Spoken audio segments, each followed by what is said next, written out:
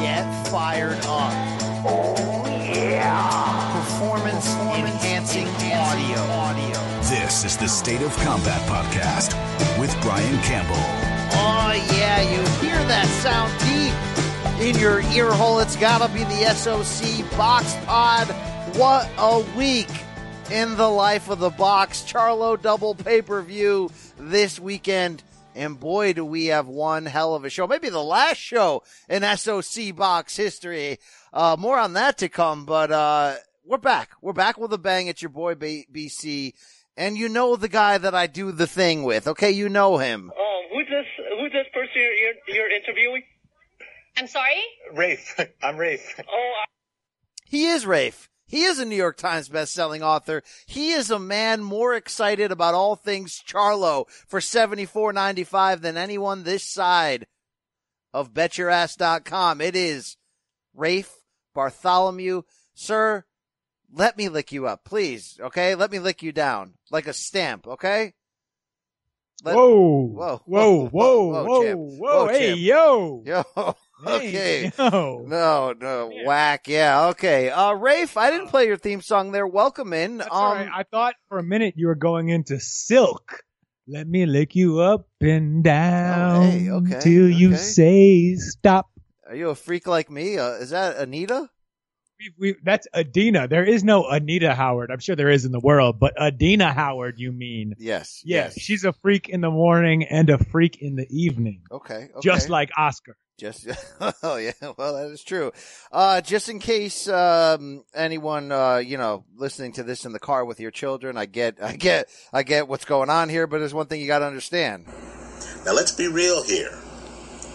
Boxing is for grown folk. Right? Thank you, Dwyer. So is this show. Look, Luke Bartholomew, Rafe Bartakamoose, we're in mid-transition from the SOC to the MK, as we do here at CBS Sports, but people always ask me, what feed should I subscribe to? I'm not really sure how this is going to work out. I think you should probably subscribe to the Morning Combat feed and get ready for that. But this is our victory lap this week on all things ITSO to the C. And Rafe, we got a great show today.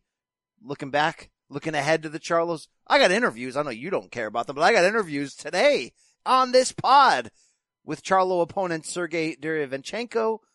Jason Banana Rosario gonna stop by, okay? You're gonna like that. Banana way, banana way, banana way. Banana. You know what I'm talking about? Are you down with Only the Strong, Brian? Bro. Bitch, I'm a savage. Of course I am, okay? Thank you. Thank you.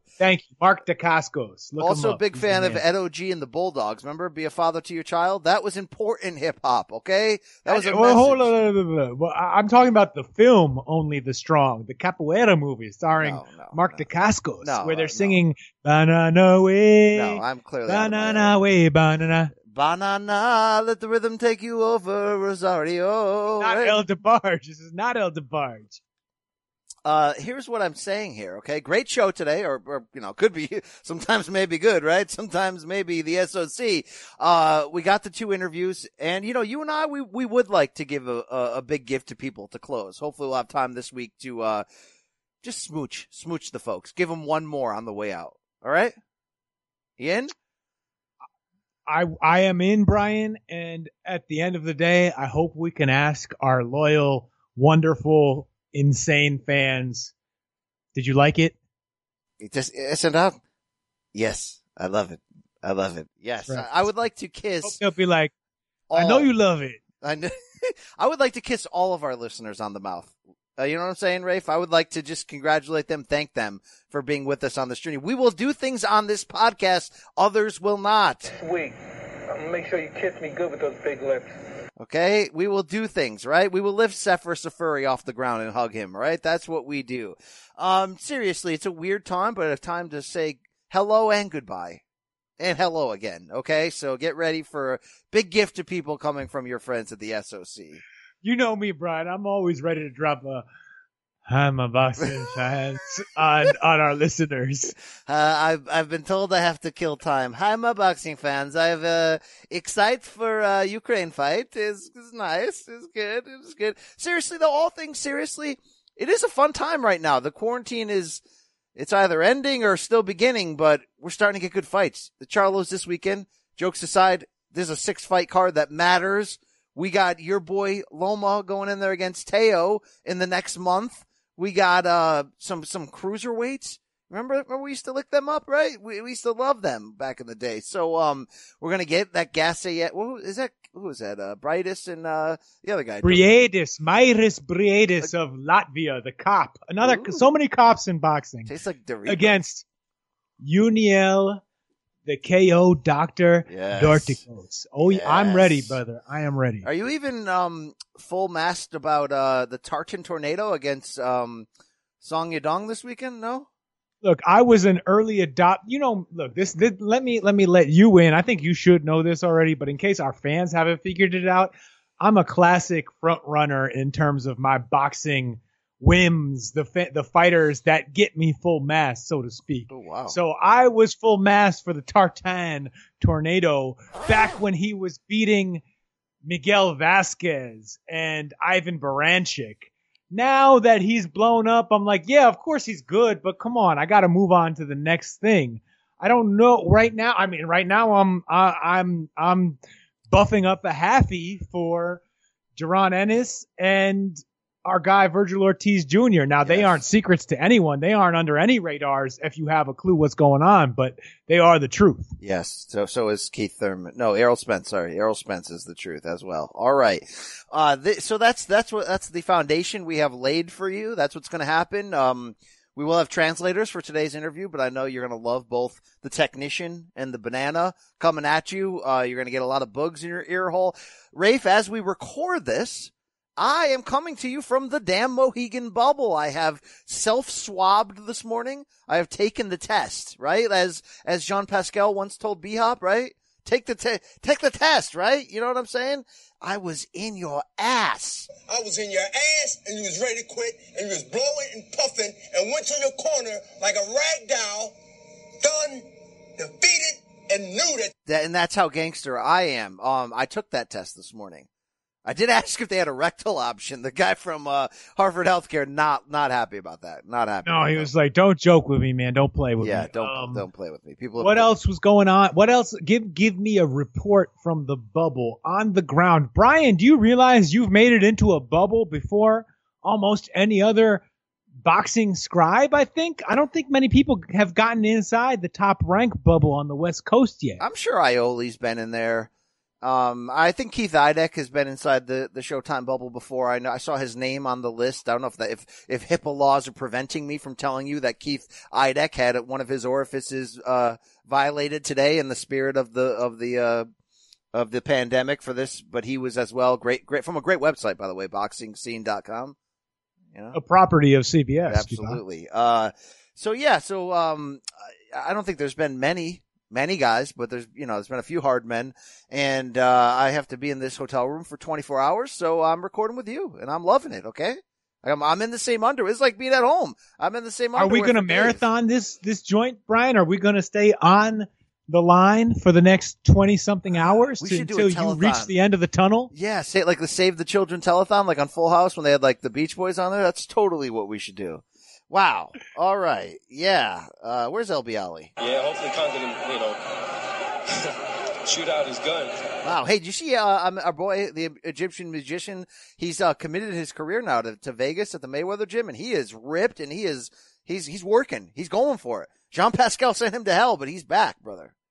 Oh, well, that is look, I never had an issue with Ahmed LB Ali's conditioning, Brian. It was always just a question of whether he was a good boxer, which if watched Jean Pascal prior to rediscovering Ripper Nutrition knocks you out, might mean that it's gonna be a challenge. Indeed. We'll see where that goes as well. Did you happen to check out the Last Stand with Brian Custer podcast by any chance? Brian, I have no room for new podcasts in my life. What's going on there? I did watch Mr. Custer's interview with Adrian Broner, The Problem. Did you? And it was actually he threw the fastball, he threw the high cheese he went at it. He gave him the questions you would want to see answered. But the big takeaway was that AB's still going to AB, but he's going to come back in January on Showtime. And on that podcast, they sort of circled the rim and said it would be Ivan Redcock. Yin? Circled the rim. That's disgusting. I guess the Redcock fight was supposed to happen before. Didn't Redcock get a fight with Danny Garcia because he didn't get the Broner fight? Why do I need to watch more Redcock? He can't beat John Molina. That's true. That's true. Officer John Molina, right? Yeah, he's an officer now too, Mr. Officer. All right. Well, I'm going to get excited for AB at 31 to try to come back. Look, Redcock is the right fight. It's a guy he could get into like a war. I mean, look, he got into a war with Jesse Vargas. That was a fun fight. I think AB's probably slipped since then, since it's 2 years since he's been in there. So Redcock might be the type of guy that can kind of go life and death with him. But you know what I think he should build to? Not selling his name to Thurman or any of those other guys. Look, I would do a washed-on-wash fight, of course, with Vio or Berto, but why not Khan and why not now? AB and Khan, you in on that? Because hey, I would be in on that. Yeah, both of those guys are not real boxers anymore, but they're still young enough to get in a fight. That makes sense to me. I'll spoil you. I'll watch it with you. That's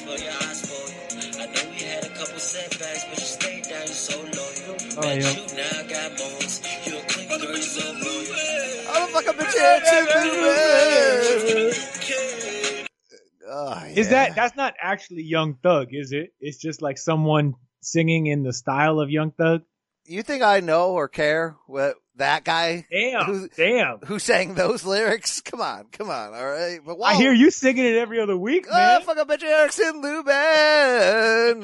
We'll get into that pretty soon. I don't like to watch Erickson Lubin. After we open mouse kiss all of our listeners. I got timeout.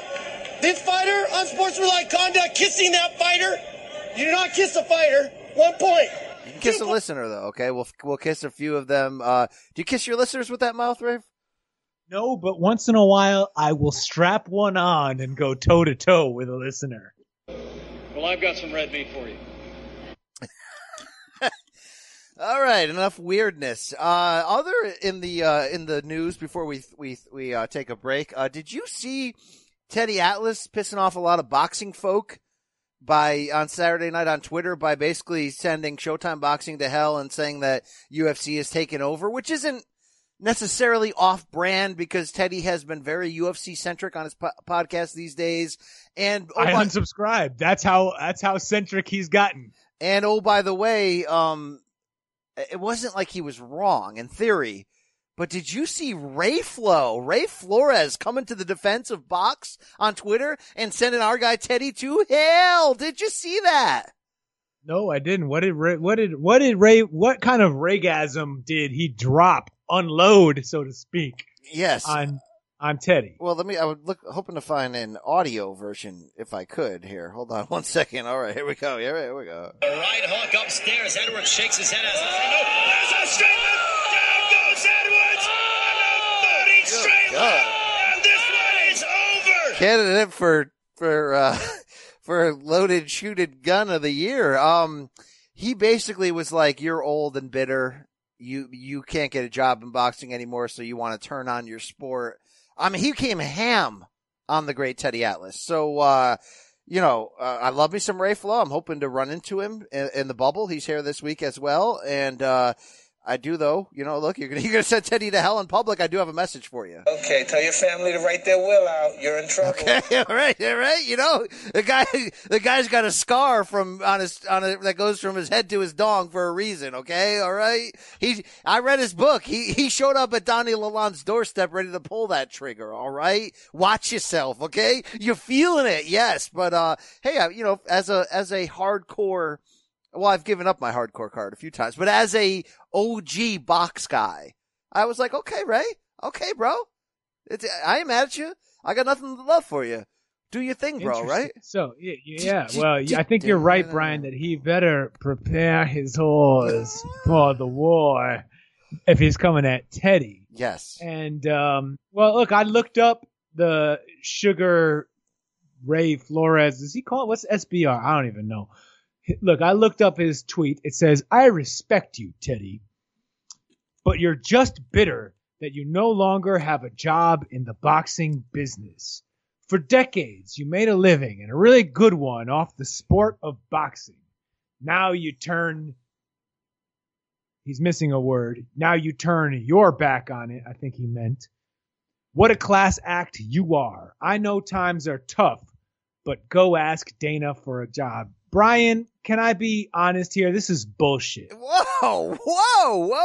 Well, hold on. This is for the, you know how they say when certain people in politics are speaking for an audience of one, and I think this tweet is intended for an audience of one. That being whoever is cutting Ray's checks on his announcing fees, whether that's a network or a promoter or whatever. Wow. Good for, he's whatever. He likes to get out there and kind of defend whatever the people he works for. Good for him. He should, right? That they're paying him.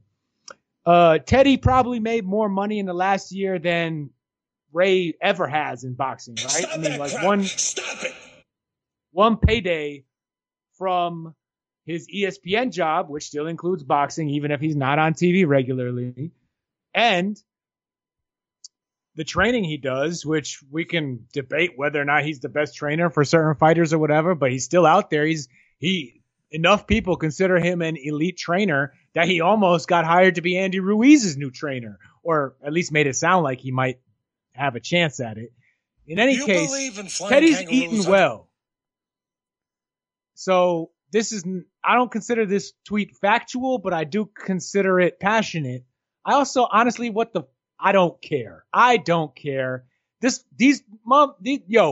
Anybody who wants to go attach like a barnacle and make a buck off boxing, go do your thing. Go lie, go whatever, go kiss ass. If you want to live your life kissing ass all the time, do what you got to do. You think I care about what that guy that acted that way, that behaved that way, that I care what he thinks of me? No. I don't. Wow, you sent a few people there to hell. I liked the chutzpah out of Ray Flo there. I did, the area that I disagreed with is that I actually don't think Teddy's wrong. We all know boxing sins. You know what I mean? Boxing is a woman of the night, right? We all want her to domesticate herself so we can bring her home to mom. It's not happening. Okay. You're right. Is that what men want from their women of the night, Brian? I'm not sure, but I do follow you right now. I follow you. On Twitter? Yeah, thank you.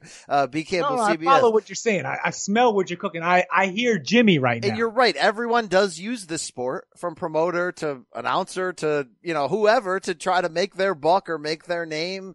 And every once in a while, they sprinkle on top of our shit sandwich the smell of that old flavor they used to cook with that first got us hooked. You know what I'm saying? It's still it's still an effective robbery. You know what I mean? At the end of the day, Rafe. So, Teddy's actually not wrong, and I tip my cap more to him, but I like the passion out of. Well, look, Teddy. In the same breath, or in the next breath, I should say, Teddy's doing the same thing. He's just buttering up the next paycheck too, right? He sees where the money's going. He sees who's doing well. And I bet on some level it disappoints him, because he's a man who has literally devoted his life to boxing in a way that most of us have not. Even lifelong fans, like, he has been in it at a deeper level than all of us. And the sport just keep doing the same BS. And I hope, I don't know if I hope, but perhaps on some level it pains Teddy to have to be sidling up to another sport that he hasn't been a part of his entire life. But you know what? Money is a hell of a drug, man, and people will kiss, will sidle up to whatever for a paycheck. And maybe that's coming in Teddy's future, or at least he's doing well on his podcast talking about MMA all the time, even if he pretends it's just boxing. Judge me. Watch me. Applaud me. I'm great. Damn right. Yeah. Okay. So there's that. All right. Yeah, that was great. Okay. Well, why don't we just do this? Why don't we take a, well, first, do we have a sponsorship this week? Let me check. I have huge titties is his top tipper. All right. Why don't we take a pause for the cause and see if we have jobs on the other side? You're going to hear from somebody. They're going to tell you to buy something. Buy it, right? Listen to it. Do what you have to do. Hear from Bugs in BC on the other side. Dig it. All right, it's BC. It's the that American Hatchcock Rafe Bugs. Still to come, Derevyanchenko and Banana Rosario coming your way. But Rafe, it's time to celebrate. It's been a long time since we rock and rolled with a big fight. We got 2 of them this weekend. We got 6 of them in some ways. Big time boxing, whether you think it's worth $74.95 or not, is back. Yes, I'll be a part of the festivities this week for Showtime Boxing. Check me out, co-hosting the weigh-in stream on Friday, the presser on Wednesday, the halftime show of this double Charlo extravaganza this weekend. But every week I ask you the same question. 1 to 10, flaccid to full.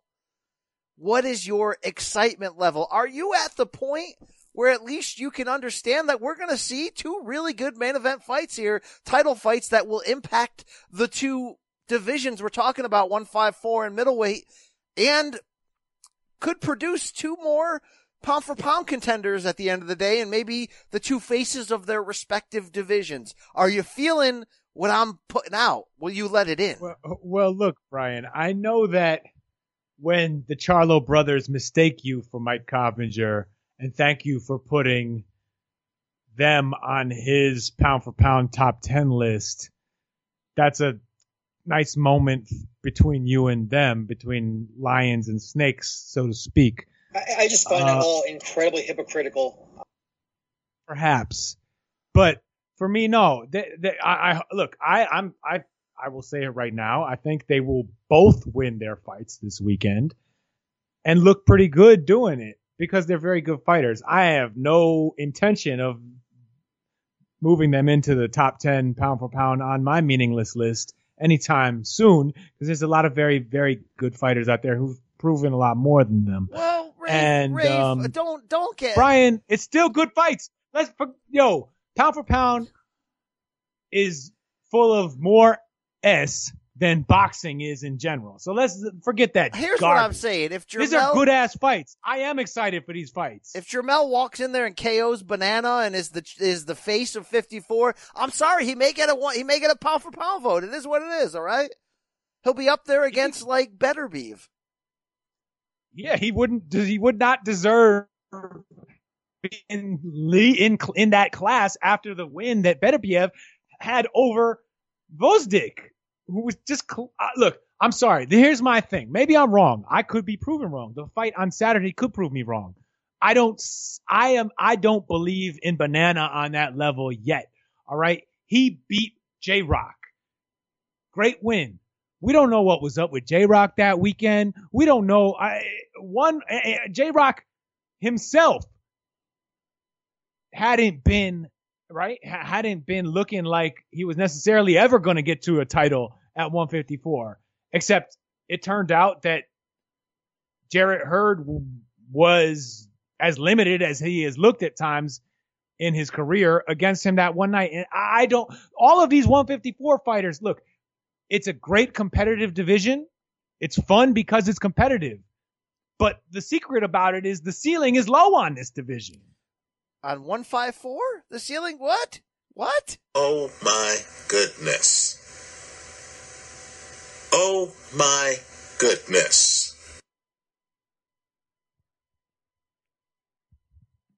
Okay. All right. Rafe, do you need to cool off? Are you okay, Rafe? I'm fine. I just heard static from you for like 45 seconds. You didn't hear Dwyer? No, I did not hear Richard Dwyer. All right. Do you hear Dwyer now? Crawford has the cojones on him. You heard that, right? Oh, yes, he does. Okay. He does. Thank you. All right, Rafe, let's get back to the show here. So apparently your excitement level is a bit muted, but when you pay your hard-earned cash, hopefully you'll come around, okay? Hopefully. Brian, like I said, look, I think these are good fights. I think it's an extremely strong card, up and down. I will lick it up and down. I will pay $75 up and down. I can't wait to see the halftime show hosted by the Morning Combat crew of the Brian Campbell and Luke Thomas. But I don't need to kiss ass beyond that. You already got my money. Okay. I already know you're the best. The controversial trainer, right, of the one who mixed the other bottle, the one who made the other hand wraps loaded with plaster of Paris, Panama Lewis reportedly died. I saw Michael Woodsy putting it out there on Facebook and Twitter looking for people with stories to come at him. That was a controversial figure in this sport. You have any memories?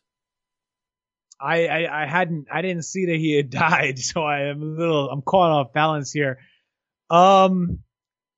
Yeah, look, he doesn't have a great legacy in the sport, but this is a dirty sport and he's remembered for that reason.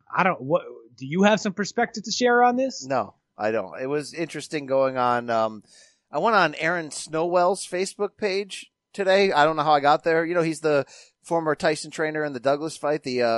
You could hear a rat pissing on cotton in the Tokyo Dome. That guy from the legendary Knights, you know what I mean? And, people on his page were coming at him saying, good riddance, you know, Panama's dead. He tried to kill a man. And, Trainer Snowell was coming back. Well, he did, didn't he? A couple times, yeah. And Trainer Snowell was coming back very biblically of, thou shalt not, wrap the handeth of the plaster of Paris at somebody unless you have, wrapped one on your own. Yeah, something like that.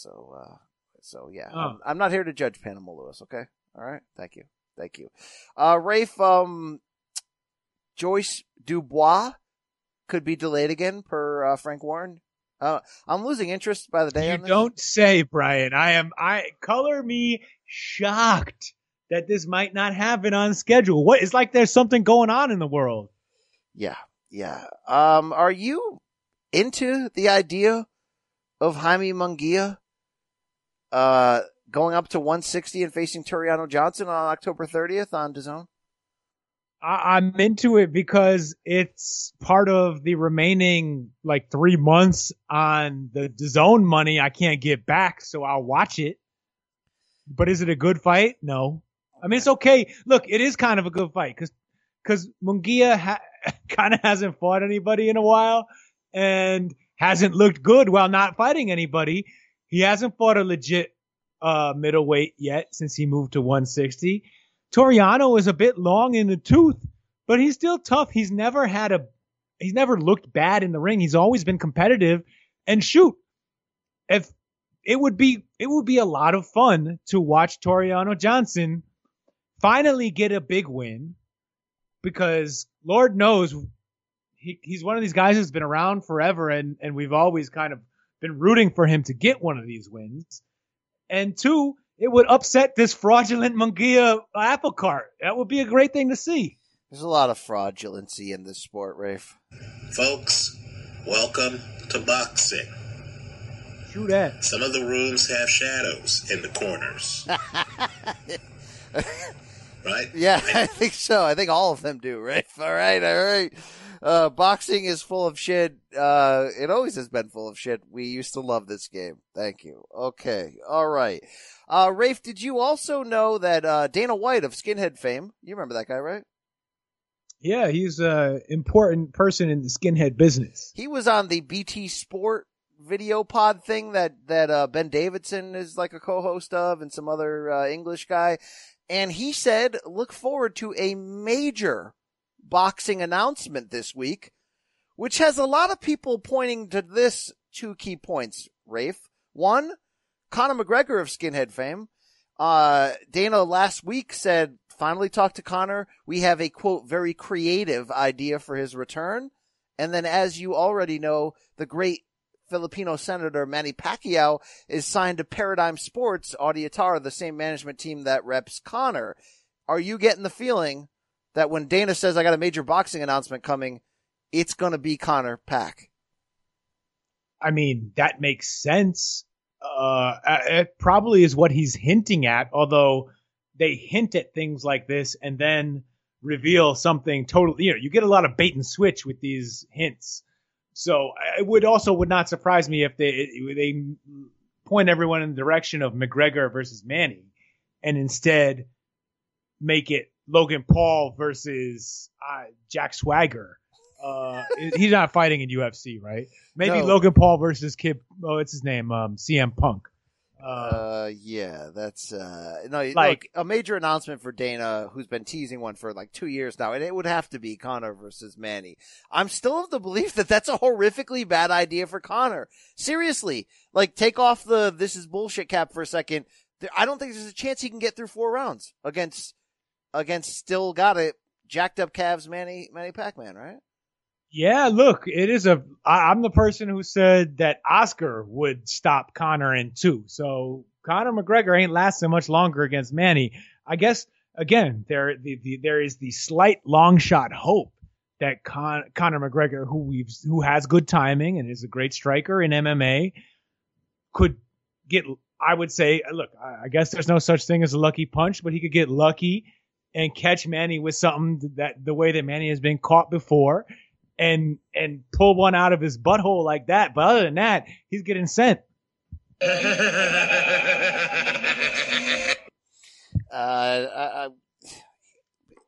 is going to sound weird. I'm kind of in on this whole Floyd against like a 185-pound Logan Paul idea. I'm just it's so radical and bullshit that I'm like, you know what? Smear it on my face. Let's do it. Like, if Floyd is going to come back and do something ridiculous like this, at least have some kind of built-in disadvantage of a weight advantage. And look, it's not an advantage. Like, it's not going to matter.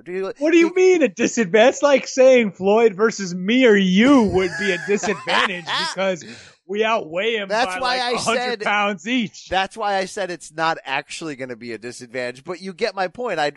Would you rather him fight a 20-year-old kickboxer who weighs 122 pounds like he did with Tenshin, or would you rather him fight a guy who everyone hates, who thinks he can box, who's closer to 200 pounds? You want to see that, right? That's difficult to choose between Floyd versus Tenshin and Floyd versus Logan Paul. I think I'm going to say I'm equally interested in those matchups, Brian. But the matchup I do want to see, and where I think that Floyd could be beaten, is against a younger Floyd Mayweather. You say something else, I'll whoop your ass in the octagon, bitch. No, you won't.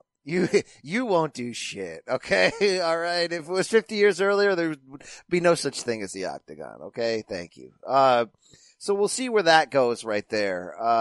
Okay. Shannon Briggs coming out and saying if Roy Jones is having second thoughts, tag me in. I'll fight Tyson. You here for that? Yeah, I kind of would rather. I've been waiting to see our guy Shannon Briggs get a payday, get a fight out of. He's been doing this act for like more than half a decade now. Let's go, champ. Give this man a fight. Or I hope he's getting paid off it somehow. Yeah, champ, you're gonna need a couple pies. You're gonna need at least one, right? He flew to Germany with pies. Yeah, you're gonna need at least one pie. Can this guy eat? I mean, you know what AJ said, right? Right? Everybody's gotta eat, baby. Thank you very much. That was very nice of you. All right, enough meandering here. Let's get into this great weekend of fights. And the big one takes place inside this here Mohegan bubble, Uncasville, Connecticut. 7 p.m. Eastern, Saturday night, Showtime pay-per-view. It's Charlo on Charlo violence. 2 main events, 2 3-fight cards each. And that first main event, Rafe, it's Jermall Charlo.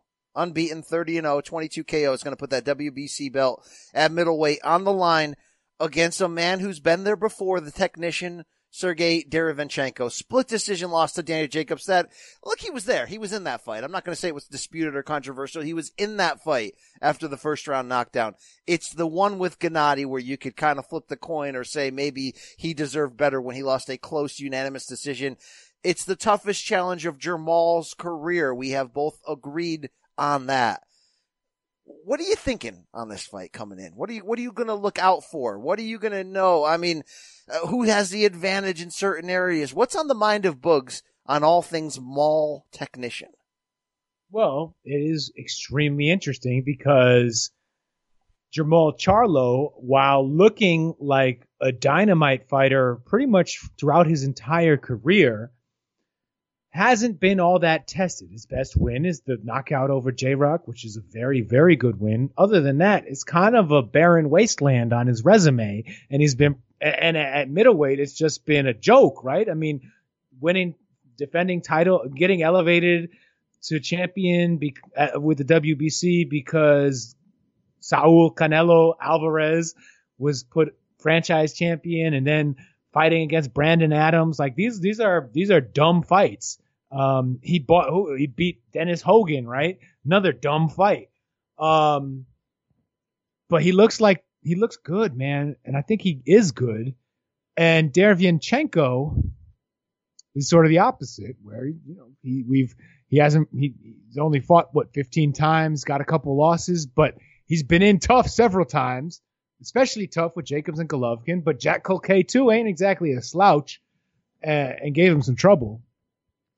But he's in his two losses, even in the Golovkin fight, which honestly I had to look back at, and he probably won. He probably deserved to win, except for maybe it comes down to looks like he kind of deserved like a 7-5 minus the knockdown, so up a point overall on Golovkin in that. But he doesn't close well. He doesn't start well, and he doesn't finish well. He gets real hot in those middle rounds and looks like he's taking over the fight. But he let Golovkin come back and finish strong in that fight, I thought, and that was enough to give the house fighter the close decision on the scorecards. I wonder what it's going to be like against Jermall Charlo, who has some athletic advantages over him, hasn't been in the tough fights. We don't know if that Golovkin fight just took a lot of the starch out of Sergey Derevyanchenko. It took a piece of his soul. It's possible. I mean, did you see his face after that fight? It was not in good shape. He looked, even though I think there's a strong argument that he won that fight by rounds, he looked like he took the far worse beating. But it was a war. It was a freaking war with one of the hardest punchers in the game. That's also because we probably didn't see the blood that Triple G pissed after all those body shots. Yeah. Yeah. Do you think so anyway, do you think his bladder looked like a 2-liter bottle of Big Red?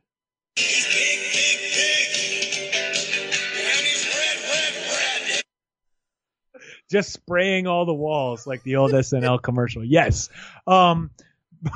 Brian, I guess the interesting question in this fight is going to be if Derevyanchenko can get inside, can get effing inside on Jermall Charlo and pressure him.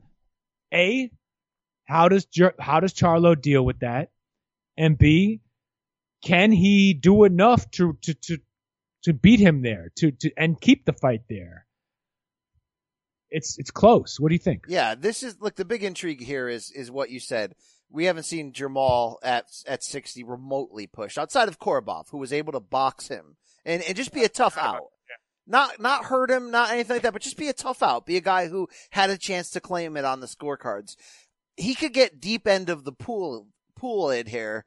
I just had an ED on the end of that. He could get thrown here in the deep end of the pool, and that's what we want to see. You want to see that about anybody who you are teasing at the idea of eventually throwing a pound for pound vote. You can't throw the pound for pound vote at him until you really see, unless they're just on a Gennady-like run back in the day of just destroying people, and your eye test is just so, you can't, in fact, the eye test you can't even see because you're so full masked, it's blocking your vision. We're certainly not there on Jermall, although we respect his unbeaten record, the combination of speed and power that both Charlos have, the fear. I think one of the best parts of the Charlos in general, and I think Jermall has this more than Mel, is that like fierce attitude, anger, hatred in the ring. I mean, Jermall is a finisher. He goes in there not to be your friend. He goes in there to at least attempt to take your soul. So you want to see what happens when somebody can take your best shots, can come back on you. And I think the fact that Derevyanchenko, who I don't think we've ever tried to miscast as this giant knockout puncher, he's not, right? He'll hurt you. But I think it's more of, he can get inside and he's comfortable inside because his footwork's so good. His technique is so good, and he's a real man in there. He will fight to the Jeff Horn death, so to speak. He'll, as Dean Lonergan would say, he should just harden up. Like, seriously, bang it full of quarters and get on with it. He'll bang you with the roll of quarters. All right, that's how hardened up he will get. I want to see what happens. And by the way, we may just find out that a real challenge raises Jamal's game. Jamal may end up, because you can drop Sergey Derevyanchenko. The elites have done it, both in the first round. He may get dropped a couple times in this fight. It could be over in the fourth round and we go, holy shit, Jamal is for real. But I want to see what happens when and if that doesn't happen. I want to see what happens in the middle rounds, like you say, when suddenly Jamal is pushed to a level of exertion that he's never been in before. Not exertion of a Korobov trying to steal rounds from you, but somebody who's trying to steal your damn soul. And then we see him fight. Then we see whether his speed can adjust against a guy with pretty good speed and pretty good power, but great technique. It is going to be so much fun to find that out. If Jamal goes in there and just absolutely wipes this guy out, yeah, we have to recalibrate A, what we think about Jamal, and B, where his place is in this larger middleweight division with an aging Triple G, with a Canelo who we're not even sure will ever fight at 60 again, and with a few other names. It's a lower ceiling, which I think was the point you were trying to make before when it sounded like you were shitting on 54. Were you shitting on 54 before? Yeah, I was squatting a little bit over that division. How dare you? Another hot beef injection.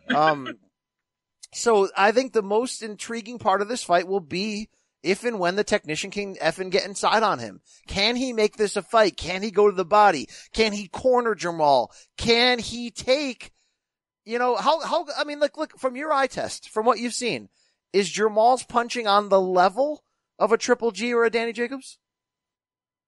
On the level of a Danny Jacobs, I would say yes. I believe it has a chance to be that good. In fact, think about it. What good middleweights has Danny Jacobs knocked out other than, I guess you could count Peter Quillin, but other than that, what has he done? What great punching has he done? Wow. Is this a referendum on the legacy of Danny Jacobs? Danny Jacobs, you're the boy. Like, you put it on him, It's Danny's night, I thought, here, Rafe, all right? No, right?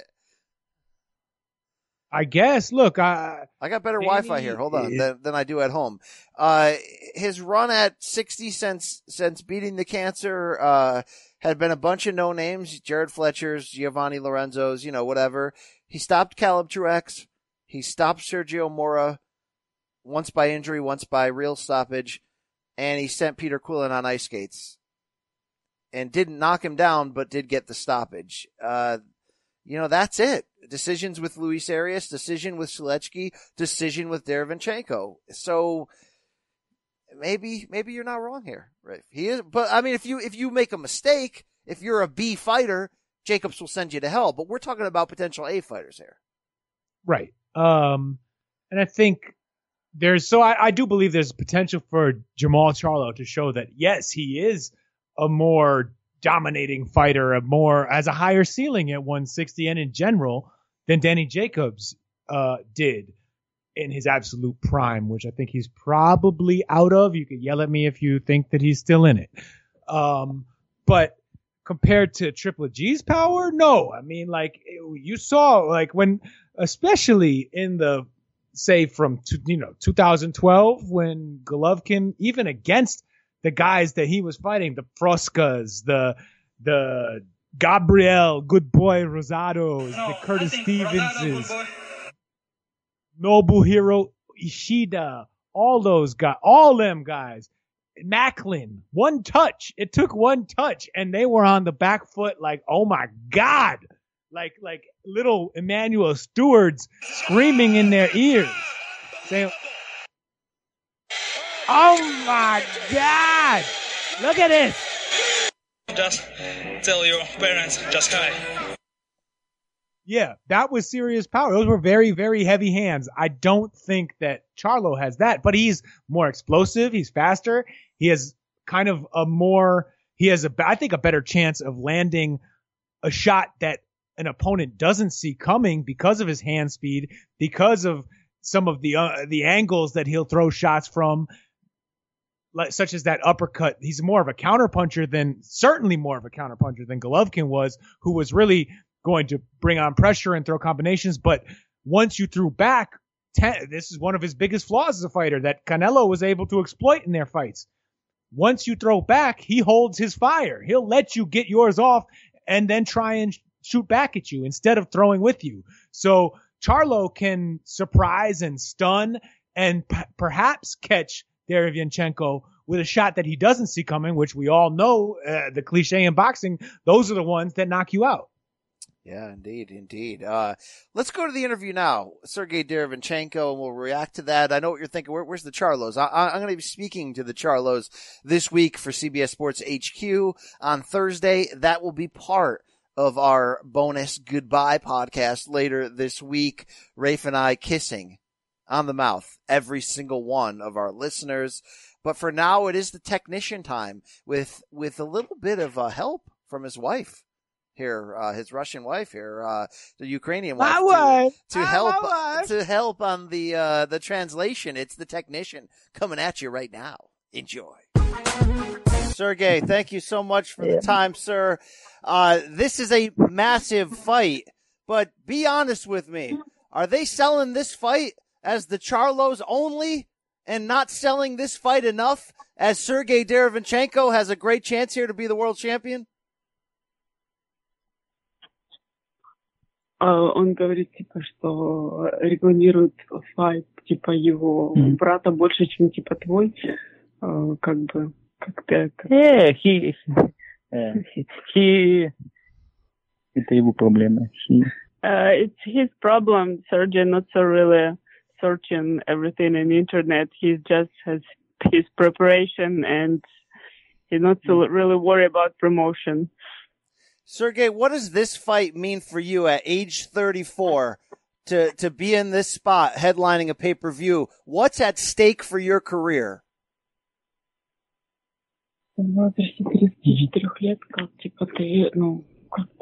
Yeah, I feel good. I feel young. Я в хорошей форме. He's good condition right now, and he's ready. He's impressive. He's really experiences, and he's ready to be world champion. How hard is it to deal with the Jacobs fight and the Golovkin fight, where you thought you won, but the judges disagreed? Он типа что ты как ты чувствуешь, что ты выиграл, но судьи не согласны, что ты. Ну, я никак не могу повлиять на судей. I can change the judges' score, and I can just show the good boxing show, and I can do what I can do. I'm not can change the judges' score, and I just show what I can. Because the judges scored those fights against you, does that change your strategy for Charlo?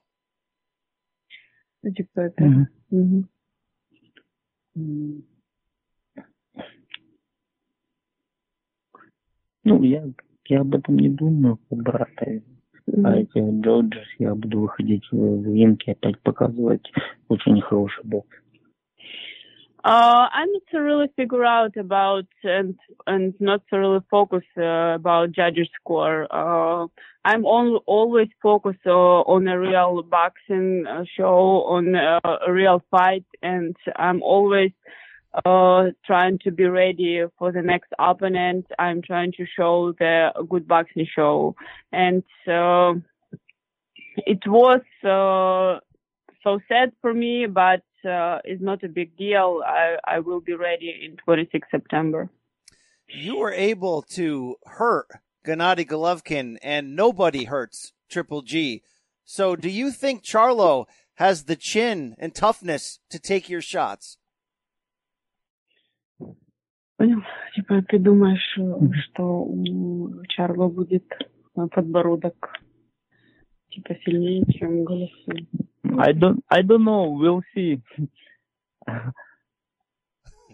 I don't know. It is. We'll see. It is. This another boxer, another style. You know, it is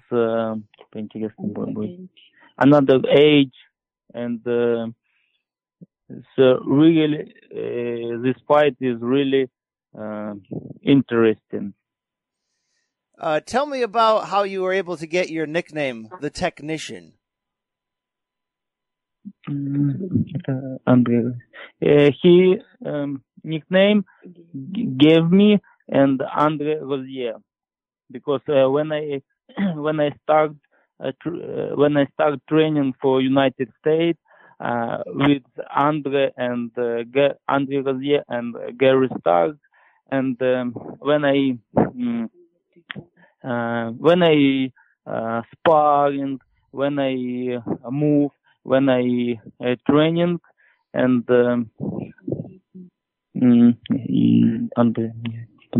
after this, Andrei gave me this nickname because I was so different from other boxers in the gym. Tell me about this amateur career. I hear you've defeated Usyk and many other big names. Please share some of those names with me. Ты побил Усика и других больших боксеров, которые...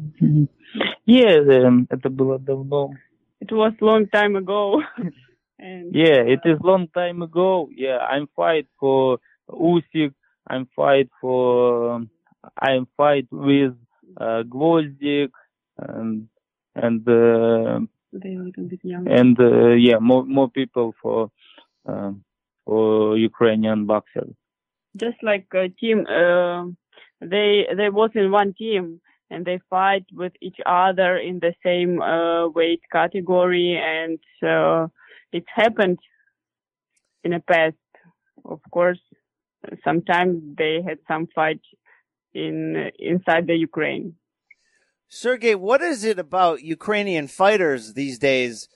Every time I hear one is going to fight, they win a world title. I mean, we're talking Usyk, we're talking Lomachenko, we're talking Derevyanchenko. What the heck's going on in Ukraine?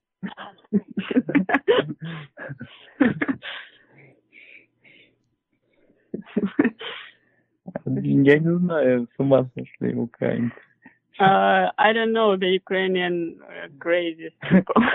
Crazy boxer. Sergey, please give me your opinion on Jermall Charlo, and specifically, if you think he has enough experience to be able to defeat you. У него достаточно опыта, чтобы драться с тобой? Да, у него 30 боев, и у него много боев по профессионалам, и я его смотрел бои, да, у него достаточно техники и опыта. Yes, he's enough experience. I saw a lot of his fights, and he has more than 30 fights in professional boxer career, and he's really good opponent, and I respect him, and of course I will be ready to fight him. Respect him like boxer. I respect him like a boxer, like an athlete, because he did a great job in his professional career. While you have respect for him as a boxer, do you have the same respect for him as a man? Because the Charlos are very brash and aggressive, and many of their opponents tend to get in arguments with them. Ну, типа, разве ты его как человека? Типа, можно сказать, я не знаю его как человека.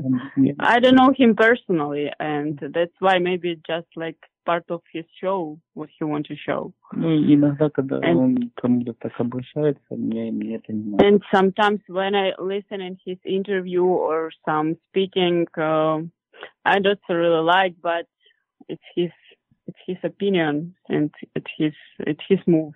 I don't know. I can judge him, but I don't like if he is speaking bad about people. I don't like this. Were you surprised, Sergey, that you were able to walk through such big punchers as Jacobs and Golovkin and almost be the fresher fighter late in that fight? Did that surprise you at all at your own toughness? Can I say one more time? Just maybe another word. Did Sergey surprise himself at all with his ability to take big punches from Jacobs and Golovkin and keep fighting? Типа, как ты выдерживал эти все...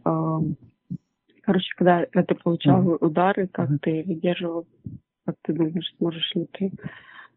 Я был в хорошей физической готовности, и в этот раз я тоже хорошо подошел к бою.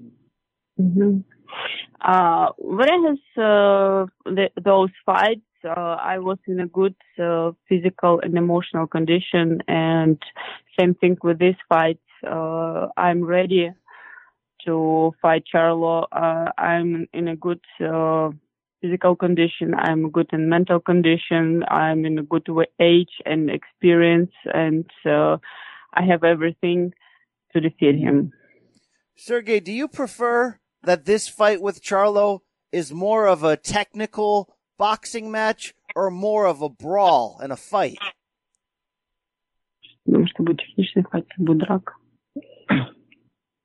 Поначалу будет техничный, а потом может будет меняться все по ходу боя. Probably we can start like technique boxer, but during the fight everything can be changed. And Can you change? I'm changed. If I need to be changed, I'll do this. If I need to do fight like in a street, I will do this. If I need to show the technical box, I'm ready to do this also. It depends on situation during the fight. For sure. Yes. Why is it so important to win a world title in this fight for you? Что означает выиграть?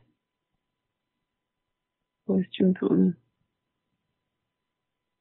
Это моя мечта, моя жизнь. It's my dream. It's a big deal. Я всю жизнь посвятил этому виду спорта, и это моя мечта. I'm boxing all my life, and I was dreaming about this since 10 years old. And of course, when I get this belt, I will be so happy. What has been the reaction in Ukraine after your two close defeats? Как в Украине реагировали на то, что ты 2 раза боксировал очень близко и не забрал титул? Все мои близкие, мои фанаты и моя семья были этим расстроены. Like all my friends, all my family, and close people, they was really sad about this, and everybody supports me and tell me, you won, you're good, don't worry, your chance in the future, and everything is can be in the future also. Just no worry. Sergey, I've called you the best kept secret in boxing. Why do you think it's been such a secret? You have a chance to become a star against Charlo, but why have people sometimes overlooked you? What do you mean overlooked? I mean, like, they talk more about Charlo than they talk about Sergey? Почему типа люди говорят больше про Чарло, чем Тим? Не знаю, он как бы американец, он разговаривает на английском, он больше раскручен. Поэтому. I think just about he's American, he's speaking English, and he is more popular in USA, and that's why from this point, from the USA country, of course, people talking more about Charlo. For example, in Europe, people know more Sergey, and they're talking more about Sergey. It depends the side where you look in this situation. Ну и я боксировал. And там, буквально там последние бои как бы на телевидении, на больших телевидениях. А так я боксировал на маленьких платформах. And also only few of big fights he has shown it on a big TV show, and that's why not everybody know him yet, and that's why people know more about Charlo, of course, because he was more showing in a boxing show during last 5 years. Well, here's the important question, Sergey. What are the American fans going to say about the technician after September 26th? Что американские фаны могут сказать про технишина после этого 26 сентября? Мне кажется, они уже говорят много. Ну да, я думаю, что да, это настоящий чемпион. Just, I want to be a real champion, not paper champion. And after this fight, I hope so I can prove that I'm real champion, not paper champion.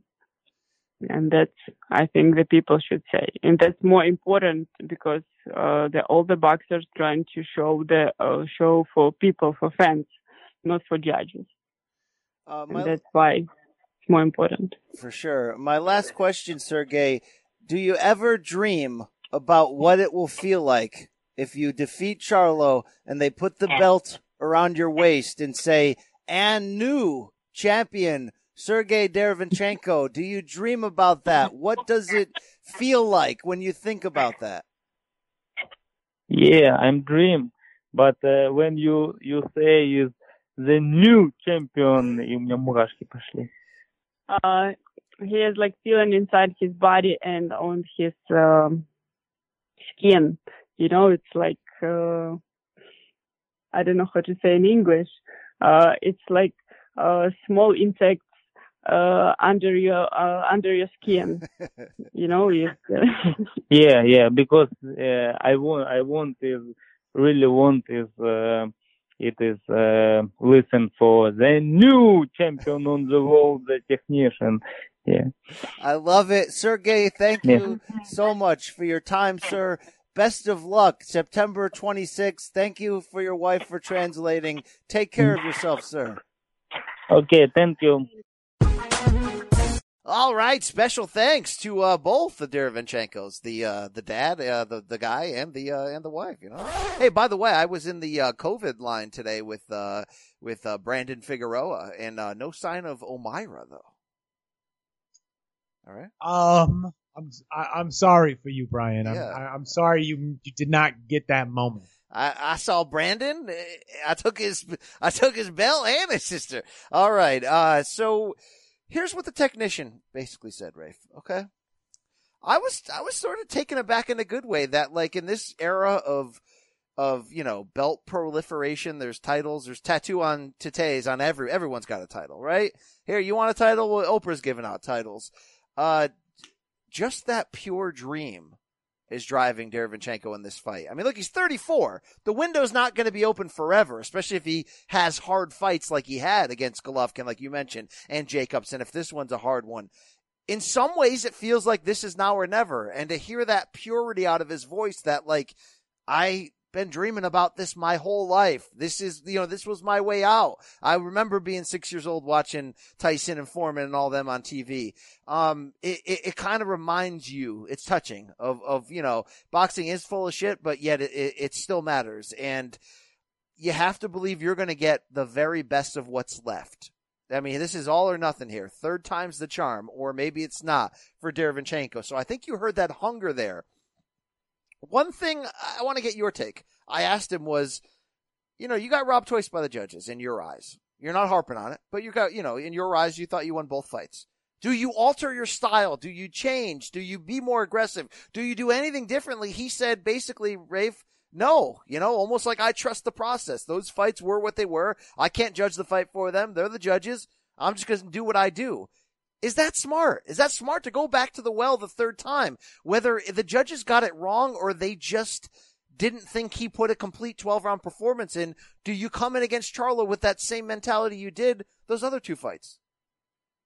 Well, Brian, how do you think that Derevyanchenko can improve on those performances again that he had against Danny Jacobs and Gennady Golovkin? I mean, it's not like he wasn't aggressive. It's not like he didn't go for it against them. It's not like he didn't effing get inside on them and win several rounds against both of those elite fighters.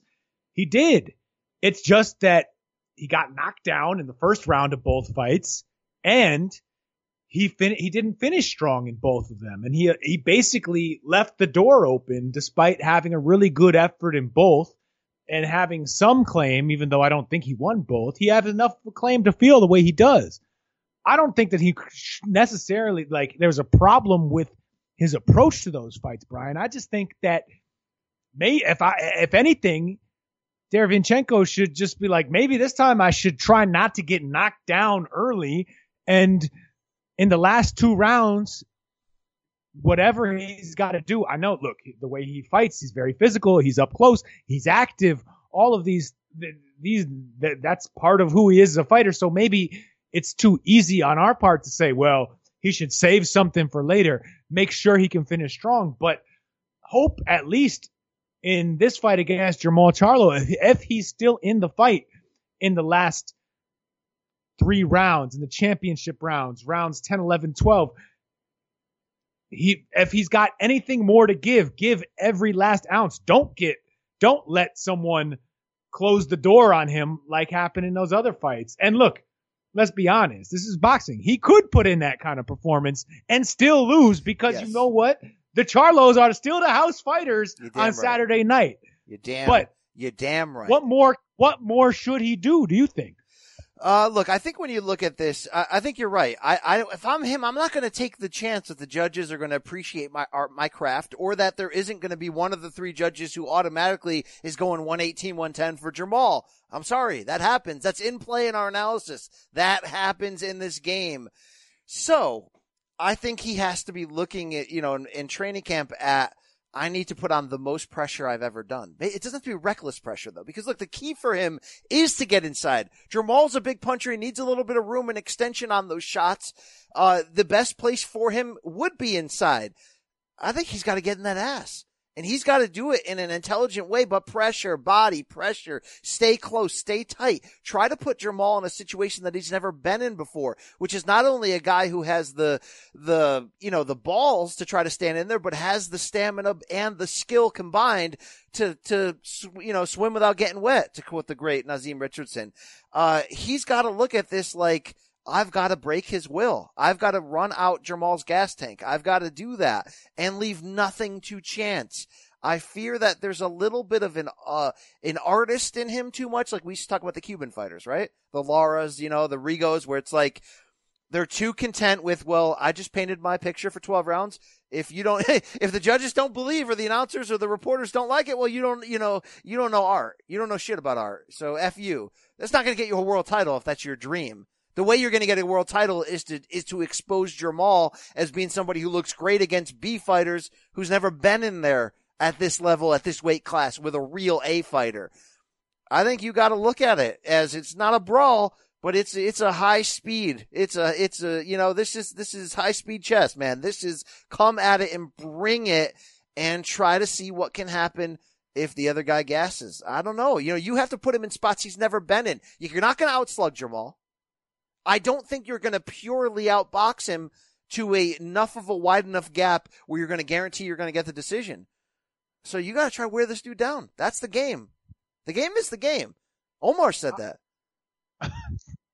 I hear you, Brian. Look, but here's the difference between Sergey Derevyanchenko as an artiste and the Arislandi Laras, the Guillermo Rigondios, the Cubans who sometimes don't get what they deserve on the scorecards because they're not active enough. I mean, Derevyanchenko is the technician and he's a well-schooled fighter. He's a former Olympian, all that stuff, but he's very active. His style is educated pressure, right? And he likes to get inside and is very adept at pivoting inside, outside pivots, basically turning on the inside rather than retreating in and out, so he can stay within distance and while giving enough different angles to keep his defense responsible. And basically what I'm saying is I don't think that his style is not attractive to judges in the way that some of the pure boxing stylists, the Cuban style, the hit and don't get hit, stink out a fight style, those guys who get jobbed on scorecards.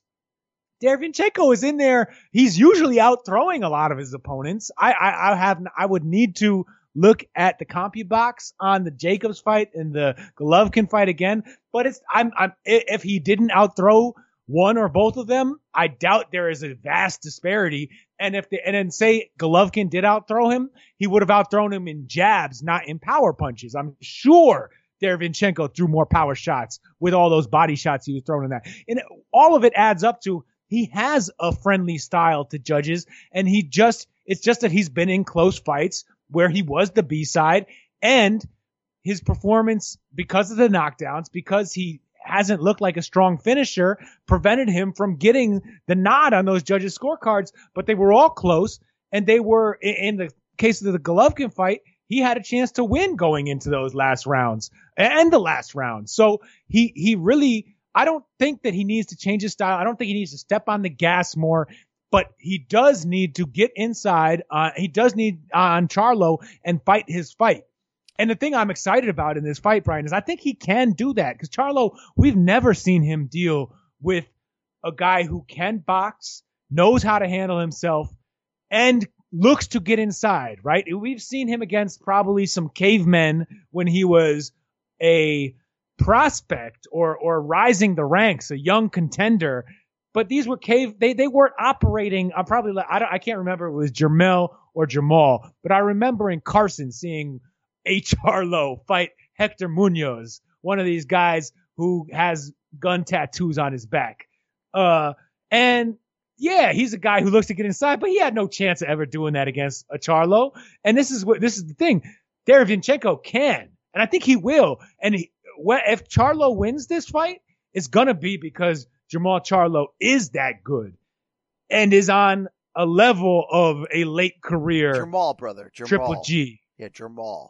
Yes, okay. Jermall Charlo. Yes, Jermall. He fought Munoz? And I don't know, but you said Jermell. Okay, so if you don't know about him, if you don't know, I'm talking Big Charlo right now. Yeah, Big Charlo. Okay, thank you. Lions only. Thank you. A couple times you threw some slander at Danny in there. I didn't like that. What's the deal?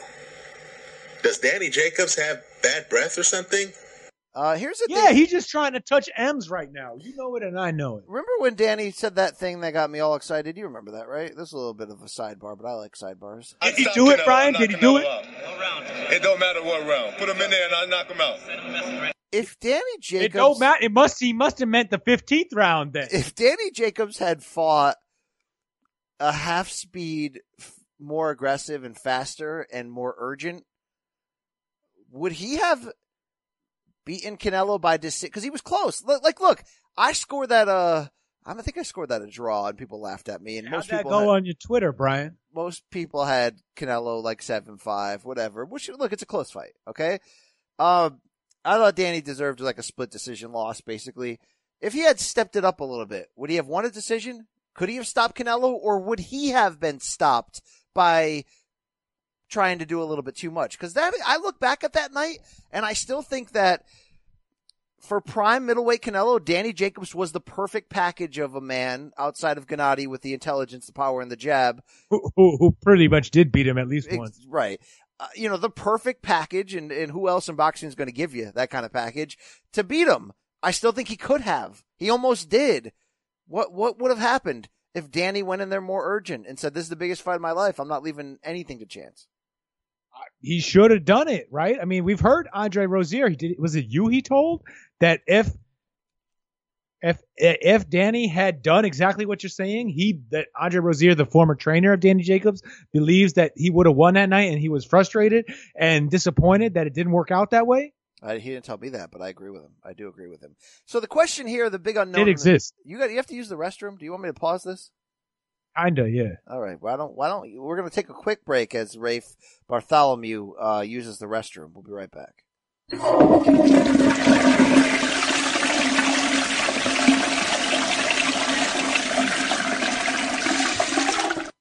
All right, we're back. All right.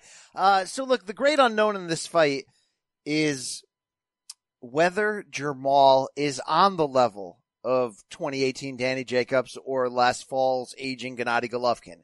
If he is, Rafe, if his chin is all that, if his stamina is all that, if he's able to make the kind of adjustments that he hasn't really had to outside of the Korobov fight, then he can win this.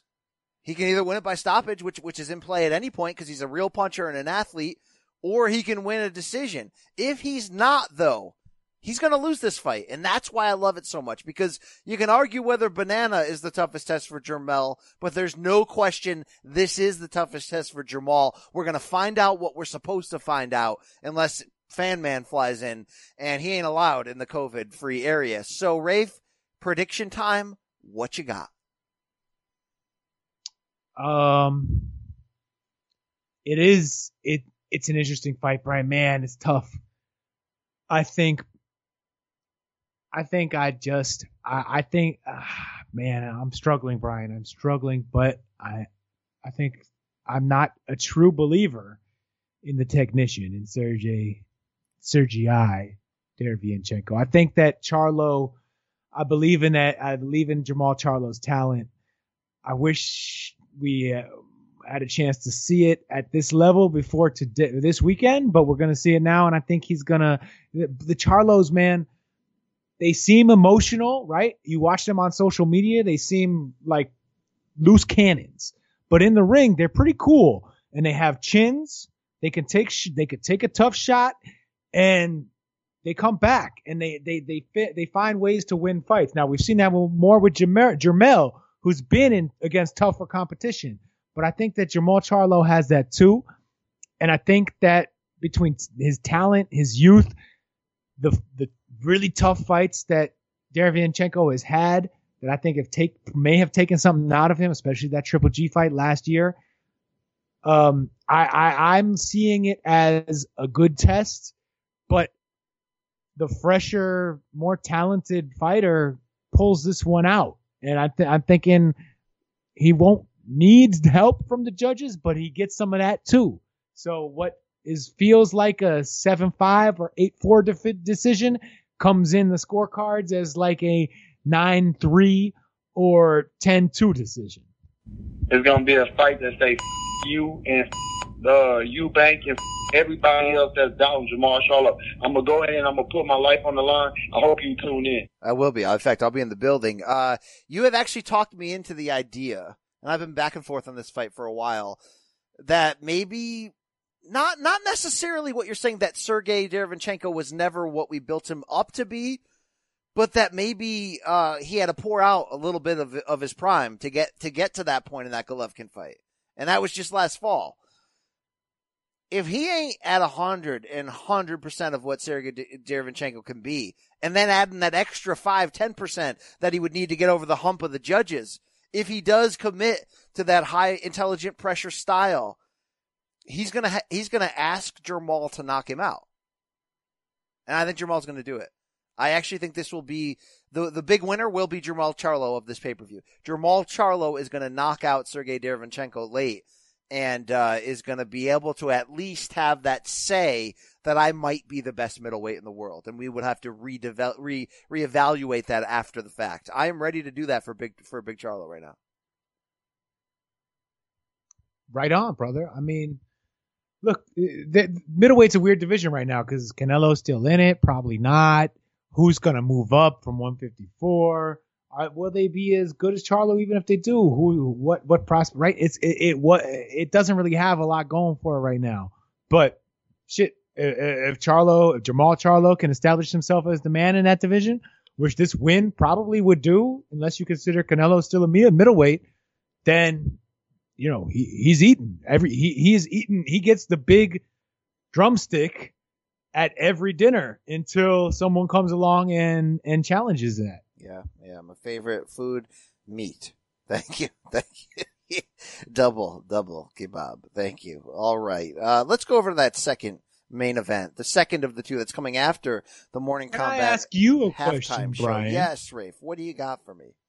Well, which is the main event, right? Who does Jermell coming later? Jermall coming first. What's that? Jermall comes first. And what do you ask? So does Jermell Charlo fighting in the second main event?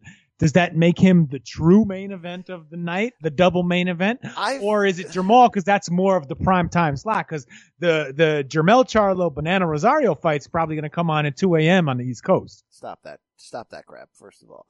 There's 6 fights starting at 7 p.m., Brian. You tell me.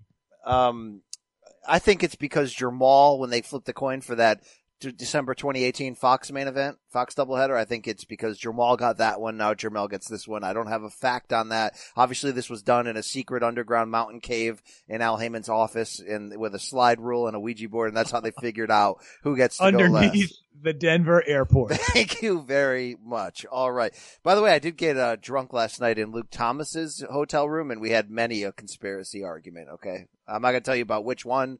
All right, but it came down to, I'm sorry, I just don't believe that. We'll stop right there. I'm sorry. All right, we'll stop right there. There's many conspiracies in boxing too, Rafe. I don't know if you know that. I do know, man. Boxing is a hood sport. Yeah, it definitely is, Right? If you look at boxing hard enough, you're going to find people with colorful pasts. Not just man with wearing the black hat. boxing gloves. Yep. That man did have a black hat. That is for sure. All right. The second main event is going to be a junior middleweight unification. This is a big deal. Rafe, I want to ask you, I think Jermall Derevyanchenko has a slightly better matchup given Derevyanchenko's resume compared to Rosario. Which one do you think is the main event, not from who goes on last or whatever, but which one do you think is the bigger marquee fight? Because you do have the 3 out of 4 belt element in the second one. Well, I guess that's for people who care about these belts, which we all know are not all that meaningful. So no, I'm sticking with Jermall Charlo versus Sergey Derevyanchenko as the overall best fight of this card. Now, that doesn't mean that Jermell and Banana Rosario is not also good, but it just Derevyanchenko, I mean, that's a real test. Also, the excitement of seeing Jermall facing that level of test pretty much for the first time, whereas this won't, in my opinion, unless Rosario proves me otherwise, this doesn't on paper look like the toughest test of Jermell Charlo's career.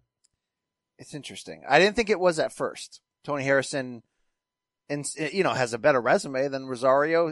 Fought very well against Jermell. I think you can make arguments that was his toughest fight on paper. Maybe the rematch coming in after losing.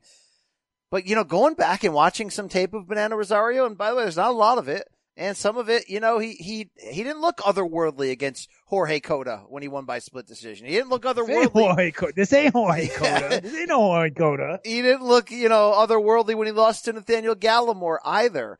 But there are certain elements of this fight that are very interesting.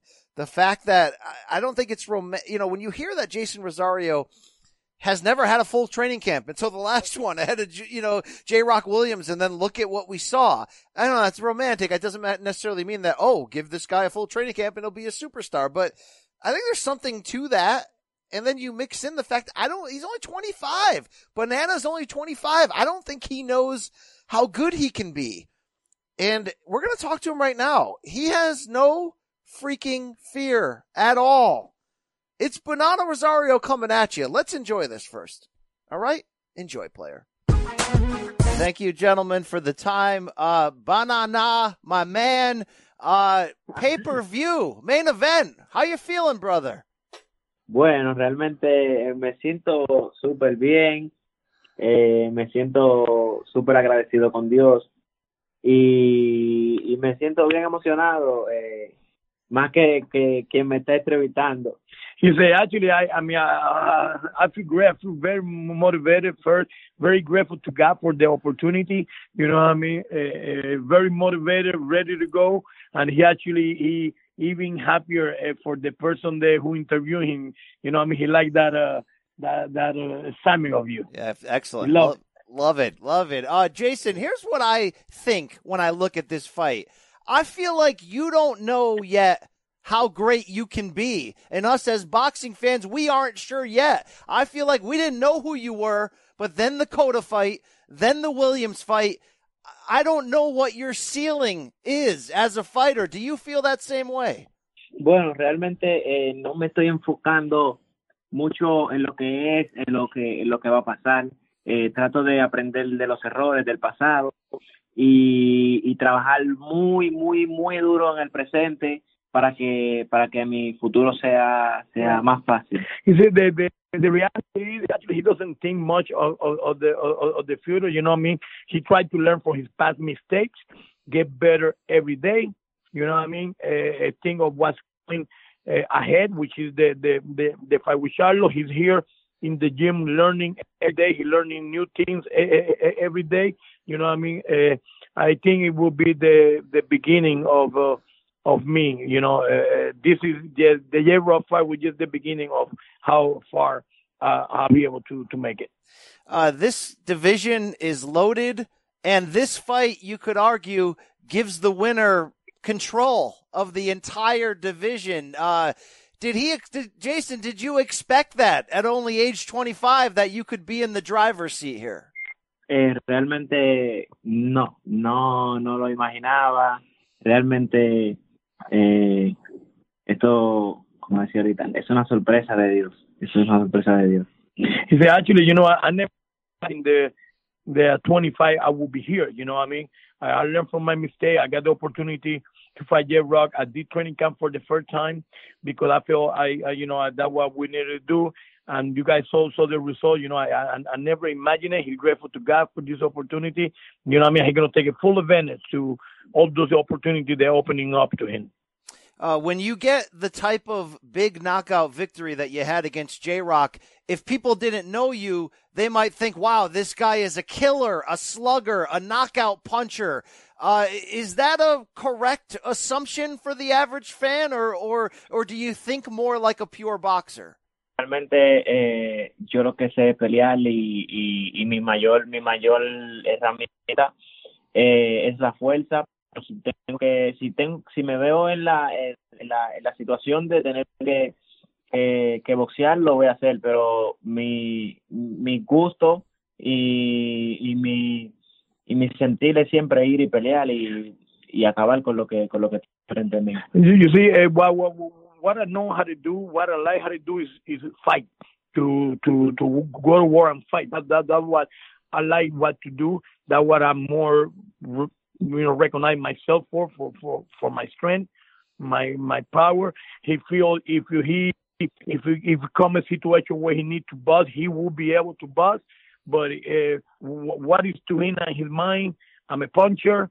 I'm strong, and I love to fight. That's what I know what to do. And also, I don't have to require to be to bust.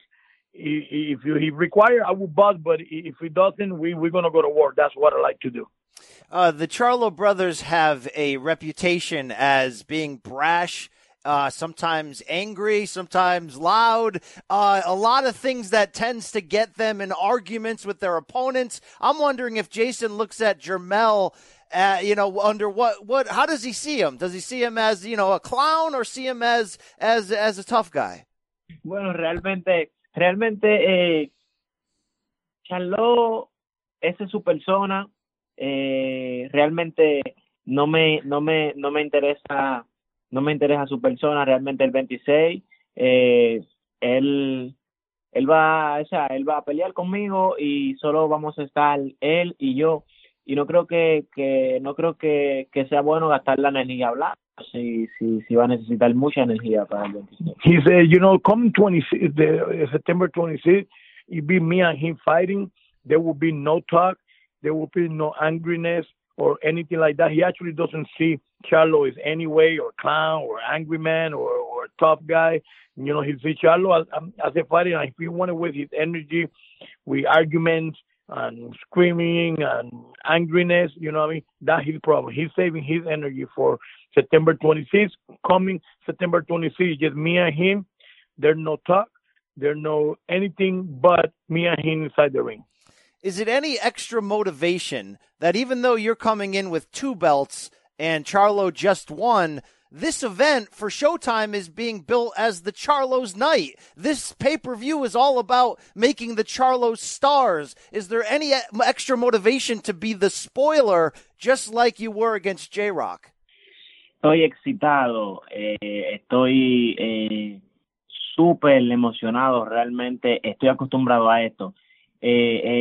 Yo vivo para esto, yo lo voy a hacer, y como dicen en Dominicana, vamos para encima, eso es lo que hay. You know what? I live for this. I'm used to come as an underdog. As you know, my last 9-10 fight, I had come as an underdog. There's no extra pressure for him. It's actually more motivation for him. You know what I mean? Like I say, he have always come as an underdog. You know what I mean? He doesn't think of that. You know what I mean? If he's supposed to lose, nobody didn't follow the script. You know what I mean? They didn't tell me that. So somebody forgot to tell me the script that I'm supposed to lose in this fight. Yes, I was in the last fight. Definitely we're going to be the spoiler, because I don't see myself like that. You know what I mean? And once again, I'm used to it. There's absolutely zero pressure on me, because I'm used to it. I had come the last 9 fights. 8-9 fight. I had come as an underdog, and this is just another night where I'm going to showcase my talent. I love it. How have you dealt with being a celebrity now in the Dominican Republic after such a big victory? I have to imagine that your name, your face is everywhere. Oh, realmente eso se siente bien, pero realmente el plan mío es poder realmente sacar a mi familia adelante y poder vivir como todos queremos vivir, bien y cómodo. He said, you know what I mean? He feels great. You know what I mean? He doesn't put too much mind to that, because he's doing this just to make sure he get his family on top.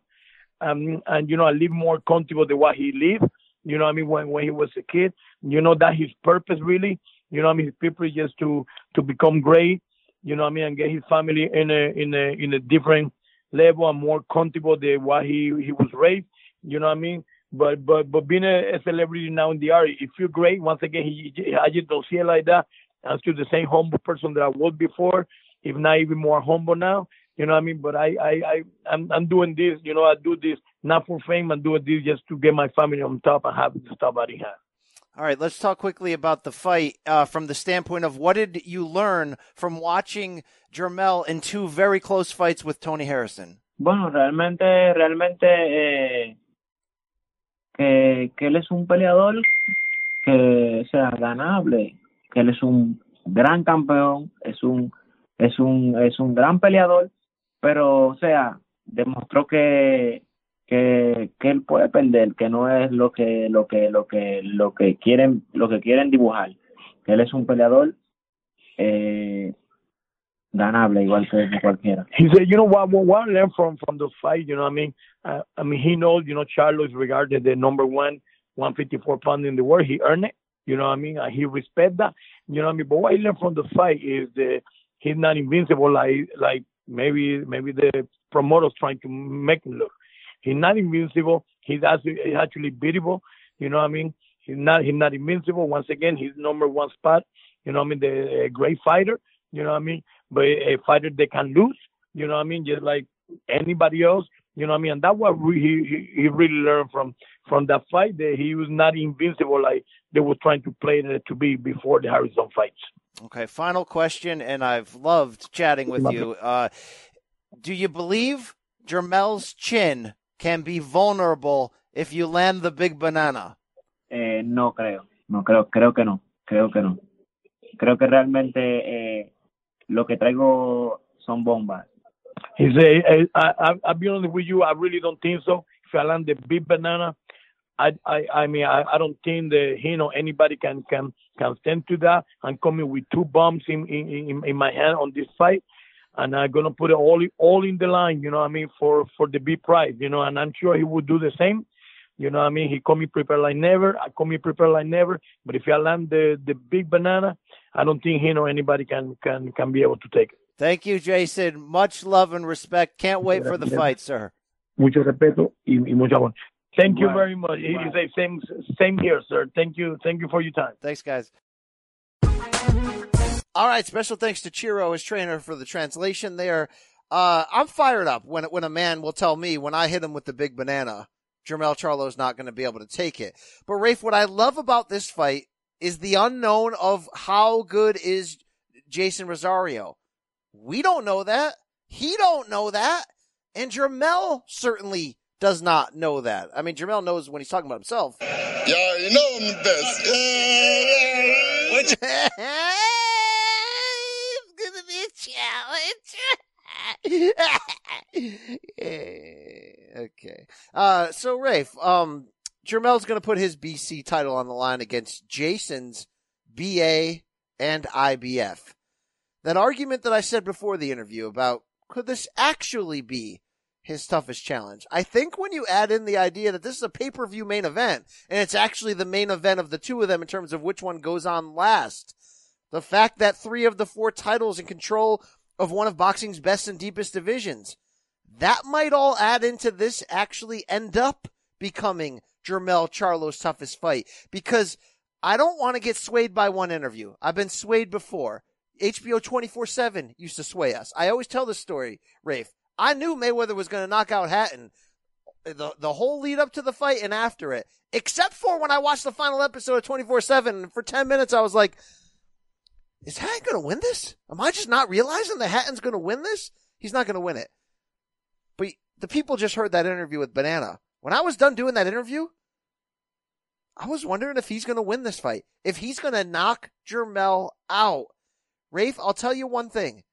He showed a chin against J-Rock. He showed perseverance and patience to look for his shot. He's got a big banana, bro. Okay? He's got a finisher. He's got an out punch there. He can shoot that gun. You got to be careful. You don't want to shoot too early. Maybe he blew his wad early. You want to blow that thing late. I'm telling you, the stakes, the pressure, the fact that the man across from him could knock him out. This may end up becoming Jermell Charlo's toughest fight of his career, and Jason Rosario is making me want to pick him for the upset here. Do you have any response? You look like you just had a stroke. Like, you know what? Are you there? Rafe? Are you even there? No, you're not there, Rafe. Are you with me? Did I say something that set you off that badly? Are you with me or what, Rafe? Please. I mean. Are you here with me or not? Look at me. Are you with me? Look at me. Are you with me? All right, Rafe, you are with me. That was my fault there. I'm talking myself into believing in Jason Rosario. Is that crazy?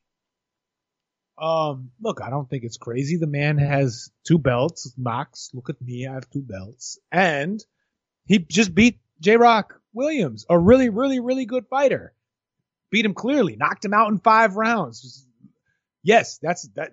Take him seriously. I haven't seen enough to be there with you yet. I also haven't interviewed him like you have to get those feels, to have that belief.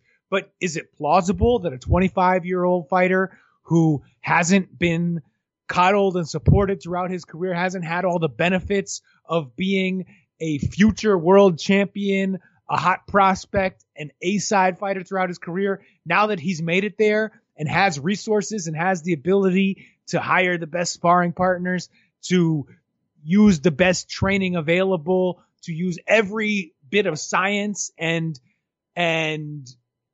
experience that he can afford to prepare himself for a fight? Yes, he could reach a new level and prove that, whoa, we were wrong about this entire division. In fact, it's Danny's night. This is Bananas division. Yeah, that's possible.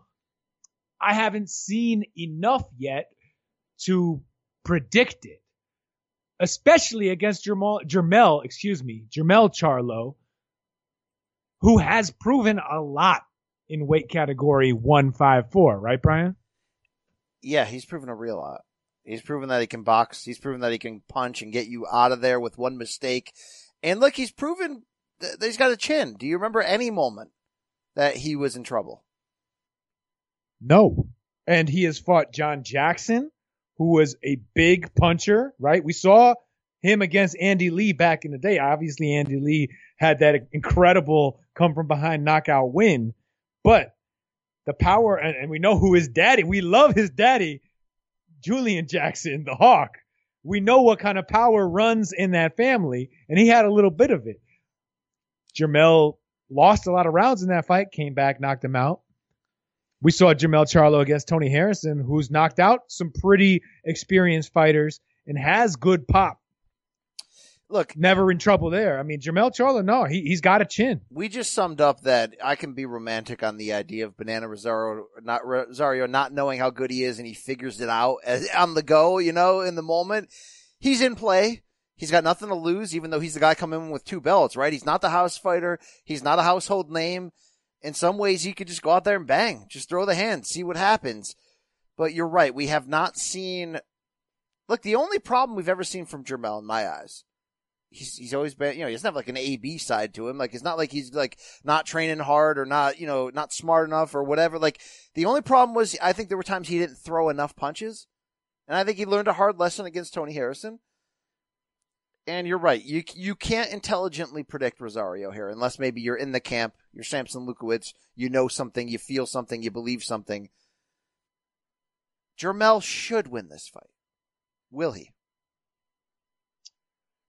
Look, Jermell is the prudent pick. He's the pick that I have downloaded all the information, and this is the most likely outcome. That's why he is, a pretty wide favorite, right? He's probably trading at around 3-1 as a favorite against Jason Rosario in this fight, and that seems like a fair price. But that's one of the great things about boxing, right? It is a sport where it can be difficult to evaluate even good resumes and compare them head to head. And then on top of that, styles do make fights. And Rosario is a big, physical, strong 154-pounder who's going to come in and look to make a statement. I think it's going to be fun. I trust the product on the page here with Jermell Charlo. And I think that he is going to prove that he is the man in this division that I think he already is with another win against Jason Rosario. Decision? I don't know exactly how. I don't know. Look, recently, Jermell Charlo has shown that he has some of that big Charlo power, right? I mean, you look at Erickson Lubin, you look at Charles Hatley, you look at when he is caught up to Tony Harrison. That power exists in both twins. In both fists, in both twins. That's a lot of fists. Look at him now. That's all I breathe is him. That one right here. Look at us now. That's what we're going to be saying after the card, because I do believe. So yeah, if I'm confident enough in Jermell Charlo winning this fight, I should be confident enough in saying that he can win this fight by knockout. Yeah, you're right. You're right. I'm still really excited. Maybe because I'll be in the building, because we finally get guys we like in the Charlo brothers as fighters in matchups where they could lose, where it matters, where Jermell could be the player at 54. What's that word again? Hey, what does it mean, when fighting gets you erect? What does that mean? Means you have a phoner, right? Yeah. It means you're rock hard with emotion, right? You've Ryan, got a fight. I have a Jermell Charlo question with you. Please. I consider you something, I wouldn't say a lion tamer, but a Charlo whisperer. Okay.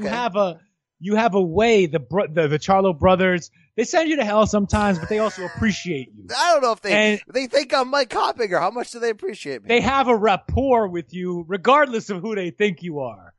So, Brian, you've interviewed them several times. You've been on TV with them. You've hosted Kate to Kate with them. Baby. You were even in the basement tape version of Tony Harrison versus Jermell Charlo that we all want to see that has never come out because the fight had to get postponed. But Brian, basically, I'm asking you about Jermell. Like he seemed very emotional lately, right? I mean, going in on his own twin brother on Instagram Live. And look, they're always emotional online. Do you think that there's anything different this time? Do you think that he's in his own head, that there's a chance that Jermell Charlo could mess this up for himself by being overeager, by blowing his load, so to speak? Is there some head game issues here? Look, I'll have a better handle, of course, when talking to both of them on Thursday, but from seeing the interviews, I just believe like that's who he is in a way. The emotion, the grudges, I mean, like Jermell is wild on the mic. I think that's just who he is. He's gonna win this fight. He's gonna be fine. It's gonna be a great fight. It's gonna be a fun night. Which Charlo's gonna win the night though? Because I've believed in this narrative that, they compete against each other just as much as they compete against everybody else. It's true, right? Like they're jealous of each other. They push each other. Who wins this whole card? Who's the big winner? Ooh, that's interesting, Brian. And you know what? As fun as it is to put both Charlos headlining their own distinct pay-per-views on the same single pay-per-view, however that makes sense in your head, as cool as that idea is, it also means that people are going to compare the brothers' performances. It's inevitable. I suppose it's inevitable just because they're twin brothers who, are both elite boxers. But in any case, Brian, would you choose the Jermall Charlo getting what could be his first truly elite win since the J-Rock win, second overall, a real statement win, first in weight category 160, and another reminder that, hey, I'm not just taking it easy, beating up Brandon Adamses and getting gift decisions against the husk of Matt Korobov when he's not injuring himself in the ring and all that stuff. No, I'm here to take souls and take names. That kind of step up statement win. Korovov's about 38 and a drunk. You tell him, BJ. But yeah, does Jermall Charlo getting a big step up win, arguably against the best opponent of his career, do it for you? Or is it Jermell really taking over, getting and solidifying that statement that junior middleweight is his division, that he's the best fighter, he owns it, he's got 3 out of 4 belts, the other belt doesn't matter, it belongs to a fraud from Brazil, and this is PBC's show, and Jermell Charlo is in the driver's seat? Which is bigger to you? It's going to depend, obviously, on it's like, in the slam dunk contest, which, I love historically, slam dunk contest. You got to sell your dunk, right? And I don't mean sell it by have your Spud Webb jersey underneath that you pull out or whatever, your Superman cape. I mean the old school way. You do a badass two-handed windmill dunk, you get the crowd hyped, you sell that, you get the angry mug on your face, you do the Vince Carter point to the ceiling. If Jermall can beat Sergey Derevyanchenko and then say, Canelo, I want you to be next, my friend, right? And can sell that shit. Or if Jermell can be like, all the belts are mine, put these, Max, I want 3 belts all over, hang 1 belt on my giant dong. I mean, look, it's going to be, if somebody can get a knockout, it's going to be, but if all things end up being equal, it's an interesting debate. It depends how when much. we talk about selling our dunks, Brian, do we mean like Chris Birdman Anderson?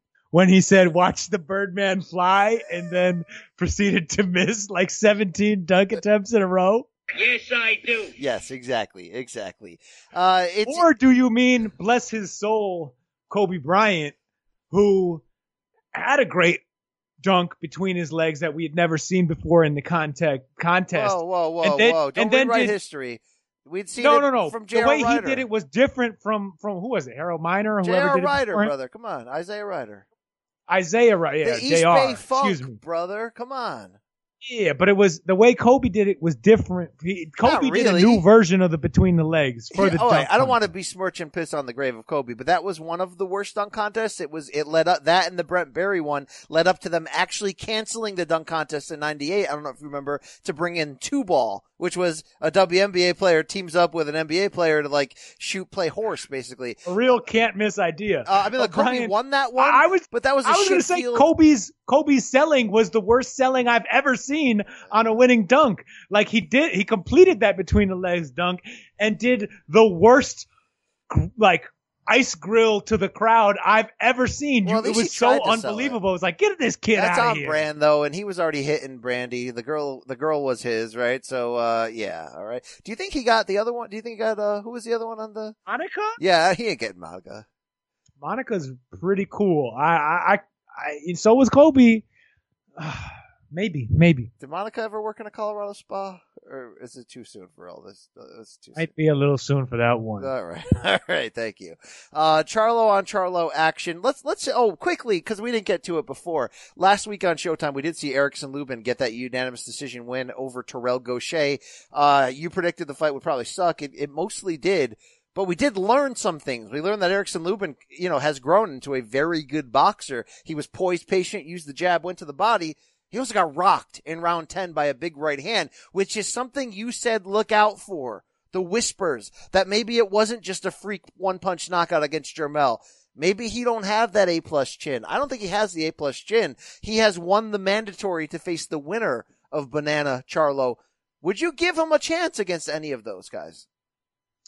Yes, I would give him a chance because as he's demonstrated his last two times out, especially in this last fight Saturday against Terrell Gaucher, who is an excellent boxer, who is hard to look good against and kind of helped make this a stinky fight, that Lubin can box and he has a chance to outbox anybody, including Jermell Charlo. I don't know if I would pick him to do it, but I would be dumb to say it is impossible.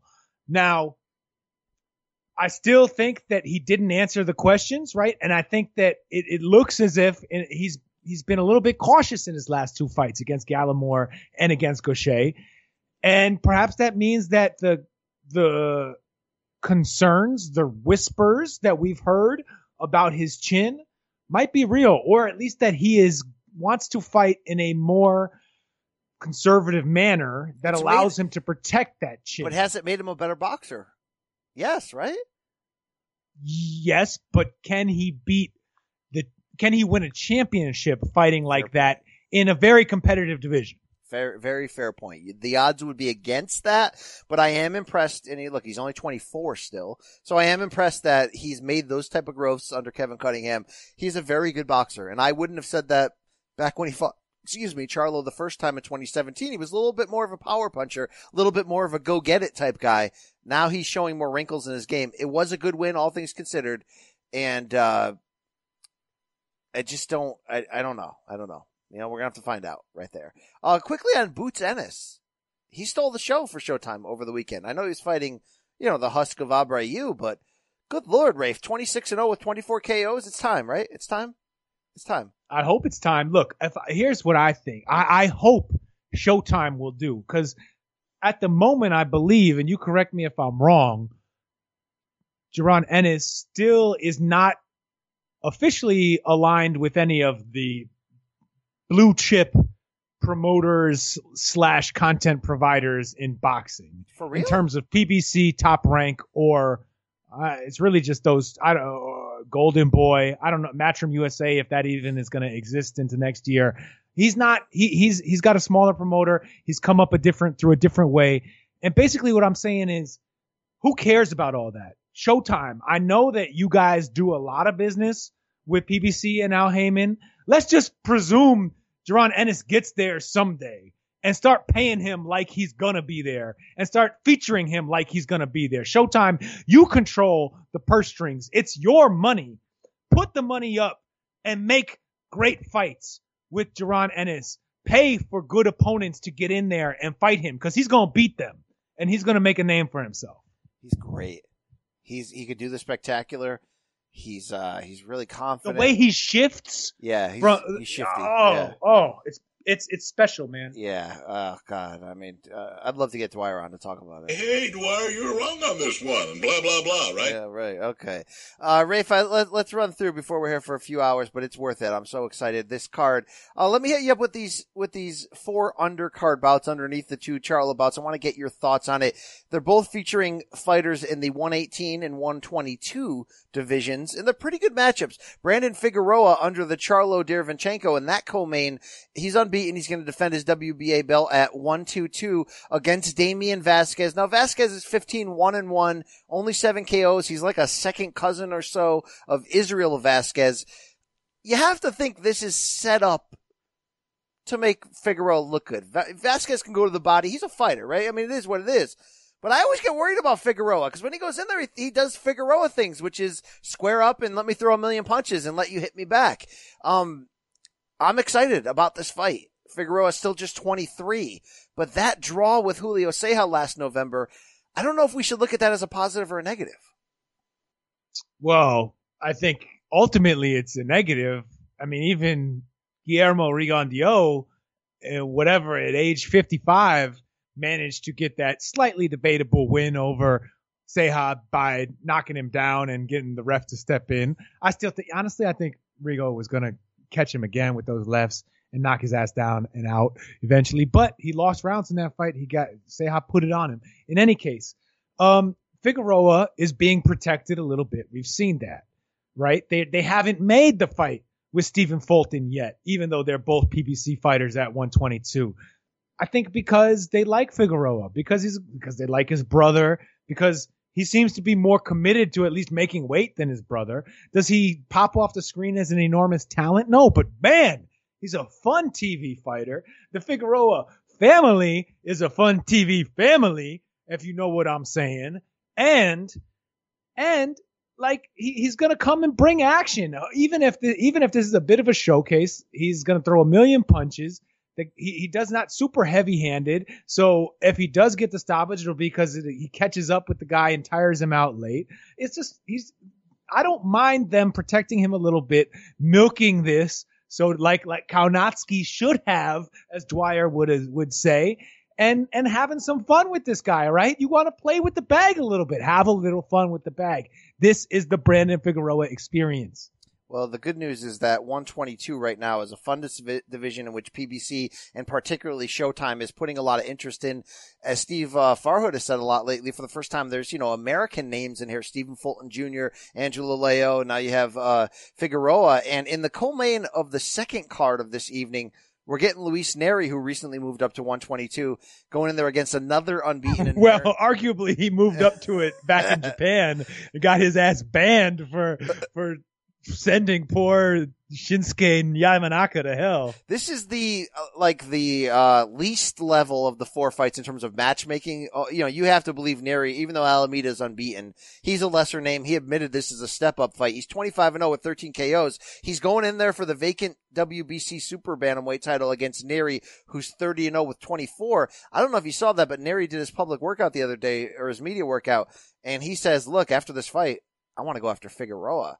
Good God, how about we get a Figueroa-Neri unification fight? I know other people want next. They're trying to slow build that Fulton-Figueroa fight, but Luis Neri has maybe the best chance of the 4 non-Charlo fights to be the guy that we're talking about coming out of this fight card. If we already know the road we're heading toward, that fight would be fireworks. Yeah, look, Neri is a serious talent. I think he deserves the demerits and the jokes that we give him about blowing weight the one time against Yamanaka and then testing positive for a clenbuterol-like substance. I say that because it wasn't clenbuterol, but it was a similar performance enhancer that has a similar effect. He might be eating some of the Canelo meat, so I'm going to go with Ryan Garcia. In any case, Nery deserves some demerits for those incidents, but at the same time, the talent is there, and he's a young guy, and maybe the answer is just he shouldn't have been trying to fight at weights where that he couldn't make and milk that advantage, that size advantage, longer than he needed to, because I think he has the talent and the size and the power to be a top fighter at 122, and this is a step in the direction of going there. And yeah, look, who cares if Fulton versus Figueroa gets derailed and instead we get Figueroa versus Nery, or Fulton versus Nery, or Leo versus Nery, Leo versus, and make any combination of those four fun, extremely good young PBC fighters. I think make any combination. Who cares? It's great stuff. I think Espinosa said in a recent interview that he's looking to make Fulton versus Nery maybe on the co-main of that Nonito Darnare fight in December, or maybe in the co-main of AB's return in January. So that would be fabulous if he does that. Nery is going to be ready to come back. No, not Nery. That soon? Not Nery. Fulton versus Leo. Oh, okay. Yes. I've heard that as well. Which is great. You know what? He's probably building to Fulton versus Nery someday after Showtime signs Canelo Alvarez. Canelo, you are next, my friend. Come to Showtime. Make this pay-per-view money and put put Fulton versus Nery in that co-main. Who's not down for that? Showtime is the label that pays, man. All right, we got John Riel Casimero, your Filipino friend, going to put his WBO 118 title against unbeaten Duke Micah. Do you know a lot about this guy? He's from Acragana, where all the bangers come from. He's 24-0 with 19 KOs, fights out of Brooklyn, trained by Andre Rozier. The 28-year-old goes by the Babyface Terminator. I'll be watching a lot of his fights in my hotel room, probably tonight, to get me a little bit more acquainted with. Everyone is saying this is the fight that'll be a war on this undercard out of all the ones. Look, Figueroa, he doesn't know how to do anything but get in a war. But Casimero Micah is a great fight, they say. Those people. I don't disagree with that at all, Brian. Casimero also, he's not quite the in the trenches, inside, grinded out fighter that you see Figueroa. It's a different style, but he's an aggressive fighter. He's always looking to put the hurt on his opponents and knock them out, as he does in many, many cases. And it'll be interesting because Casimero is not much of a natural 122, or when he's at 118. He's not even a natural 118. He won his first title in a rematch against Amnat Runrong at 108 or 112 pounds. So he's climbed up quite a bit. You can see it on his body at these weights, where he's a little bit softer than the other guys because he's fighting above 115, 112, where he's trimmer. Beauty, right? Hashtag what a beauty body. Anthony Joshua was like 6'7", 6'8", and he's muscular, and he's built looks like a freaking goddess, Yeah, I could sop that up with a biscuit, Brian. Yeah. And but Casimero has the experience. He's not going to beat himself. We know this. We've seen it in 10 different countries. The man will fight anywhere and win anywhere unless he comes up against a greater talent or bad judges. I mean, he's got like the first Runrong fight. This guy Casimero, look, he has been through more dirty fights than almost any. I mean, some of the dirtiest fights you'll ever see. Runrong doing weird judo throws on him. Then he had to go to Argentina and fight Lazarte and win that fight, and then have the entire arena throwing crap at him. He was hiding under the ring until they could get him out of there with some of his trainers. That, by the way, revisit that little mini oral history I did on that fight, Casimero Lazarte, for theathletic.com. It's a fun one. We got commentary from the one and only Knucklehead Sean Givens, as well as the great referee Eddie Claudio from Brooklyn BK, who what I loved every time I did any reporting on a boxing melee, such as that one in Argentina, or the one where actually it was our guy Andre Rozier who's going to be in the other corner talking about Curtis Stevens fighting in the Dominican Republic and gunshots firing off after he won that fight. They always say, Man, I'm from Brooklyn. Nothing. I ain't scared of nothing, no matter what. Man, I'm a Carmine head, all right? But barbecue Bob. Buffalo Bob ain't coming through that door. All right, so I'm looking forward to that. By the way, John Riel made Zolani Tete sing the Lullaby song, so that was interesting last year. He did, and another weird coincidence, he did it on a punch that looked very much like the sort of shovel, half underhand, whatever punch that Jermell Charlo knocked out, you know who, Erickson Lubin with in 2017. It's a very similar knockout when you put them side to side, and now he's fighting on the same card as Jermell. Yeah, when you put those shafts side to side and check out the stiffness. He's standing in front of the net with about 8 inches of his shaft in his hand. The final fight on this undercard is the only non-title fight on this card, and it might be the most evenly matched. Danny Roman, who is fresh off losing his 2 titles at 118 to MJ Murodjon Akhmadaliev. By split decision. His 19-fight win streak snapped in January. Going to come back against former champ Juan Carlos Payano, now 36, probably at the end of the road, but this is a pretty good fight. It would get Danny Roman back in the mix at, I'm sorry, I said 118. This is 122, correct? Correct. Now we're adding Danny Roman into the 122 mix under the PBC banner. If he wins this is good shit. Yeah, look, I don't know if Roman has signed with PBC, a co-promotional deal, if he's still with Thompson Boxing. Honestly, I don't care. I'm glad that he's on this card. Good job by PBC and Showtime to get him on this card and mix him in there with their already strong group of fighters at 122 pounds. Because Danny Roman was neck and neck. I mean, that fight with Akhmadaliev could have gone almost either way. He was coming on strong towards the end. Akhmadaliev had the flashier moments. He had the moments, but you could argue that if you had scored Roman's body work, he deserved to win that. I mean, that was a close-ass fight between elite 122s, and I think Roman is still on that level. He will prove that with, I would say, a late stoppage against Payano, who, unless you're super explosive like Naoya Inoue, you're probably not going to get out in one round with one shot. But yeah, I mean, it's a fun fight. It's a worthy comeback, and then throw Roman right back in the championship mix because he wants it. He'll be ready for it, and he deserves it. What a time to be alive. These are great times for 122 boxing, in the States, you know? Now, to paraphrase Charles Dickens, it's the best of times and it's the worst of times, right? Deep. All right, quickly on the way out here, do you care? Let's go to the Dan Rafael boxing page on Facebook. Wednesday night from L.A., not from the bubble. I thought it was, oh wait, I was wrong. Sorry. Ray Flores is in the L.A. PBC bubble at the Microsoft Theater, not here with me.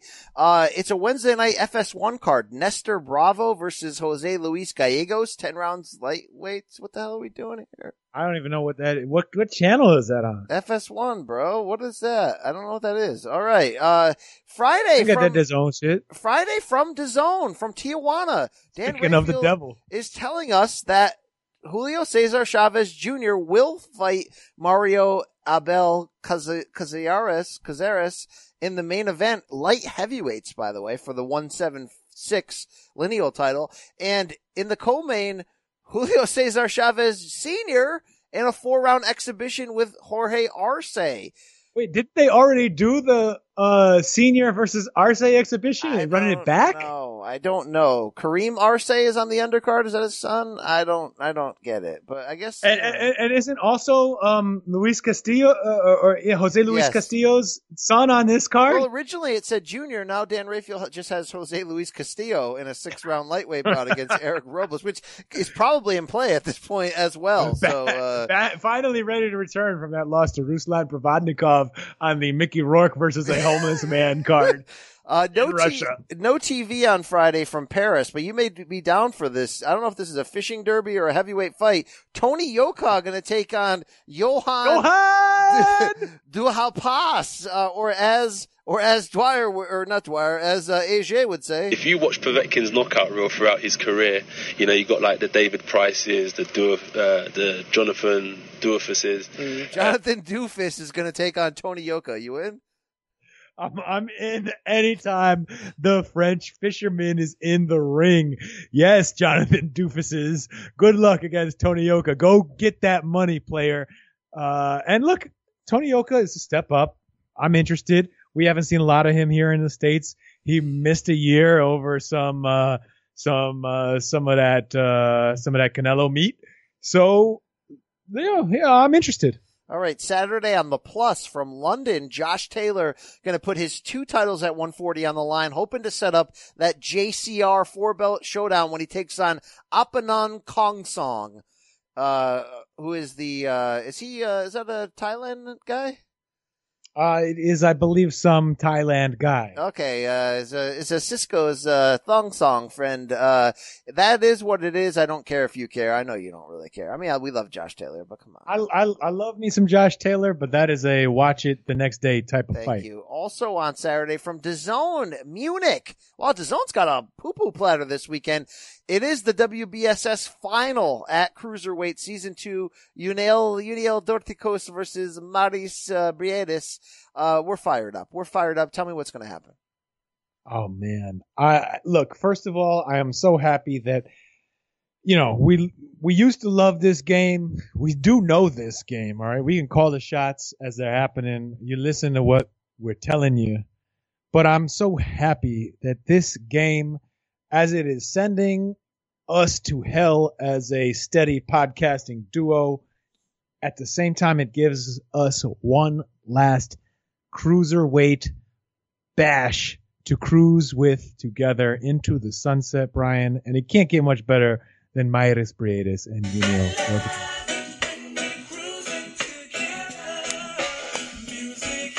Was made for box. Respect was made for box.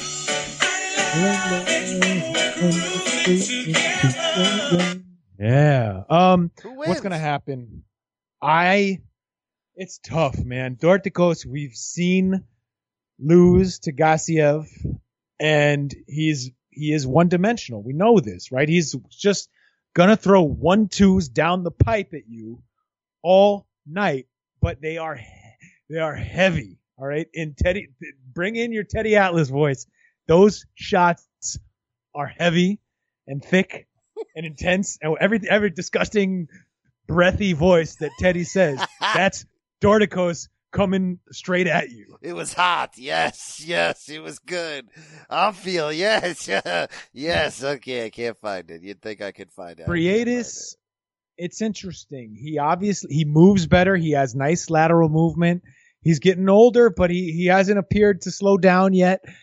The Glowacki fight is kind of impossible to truly evaluate because it got so jacked up by Robert Byrd that we don't really know honestly how it might have played out.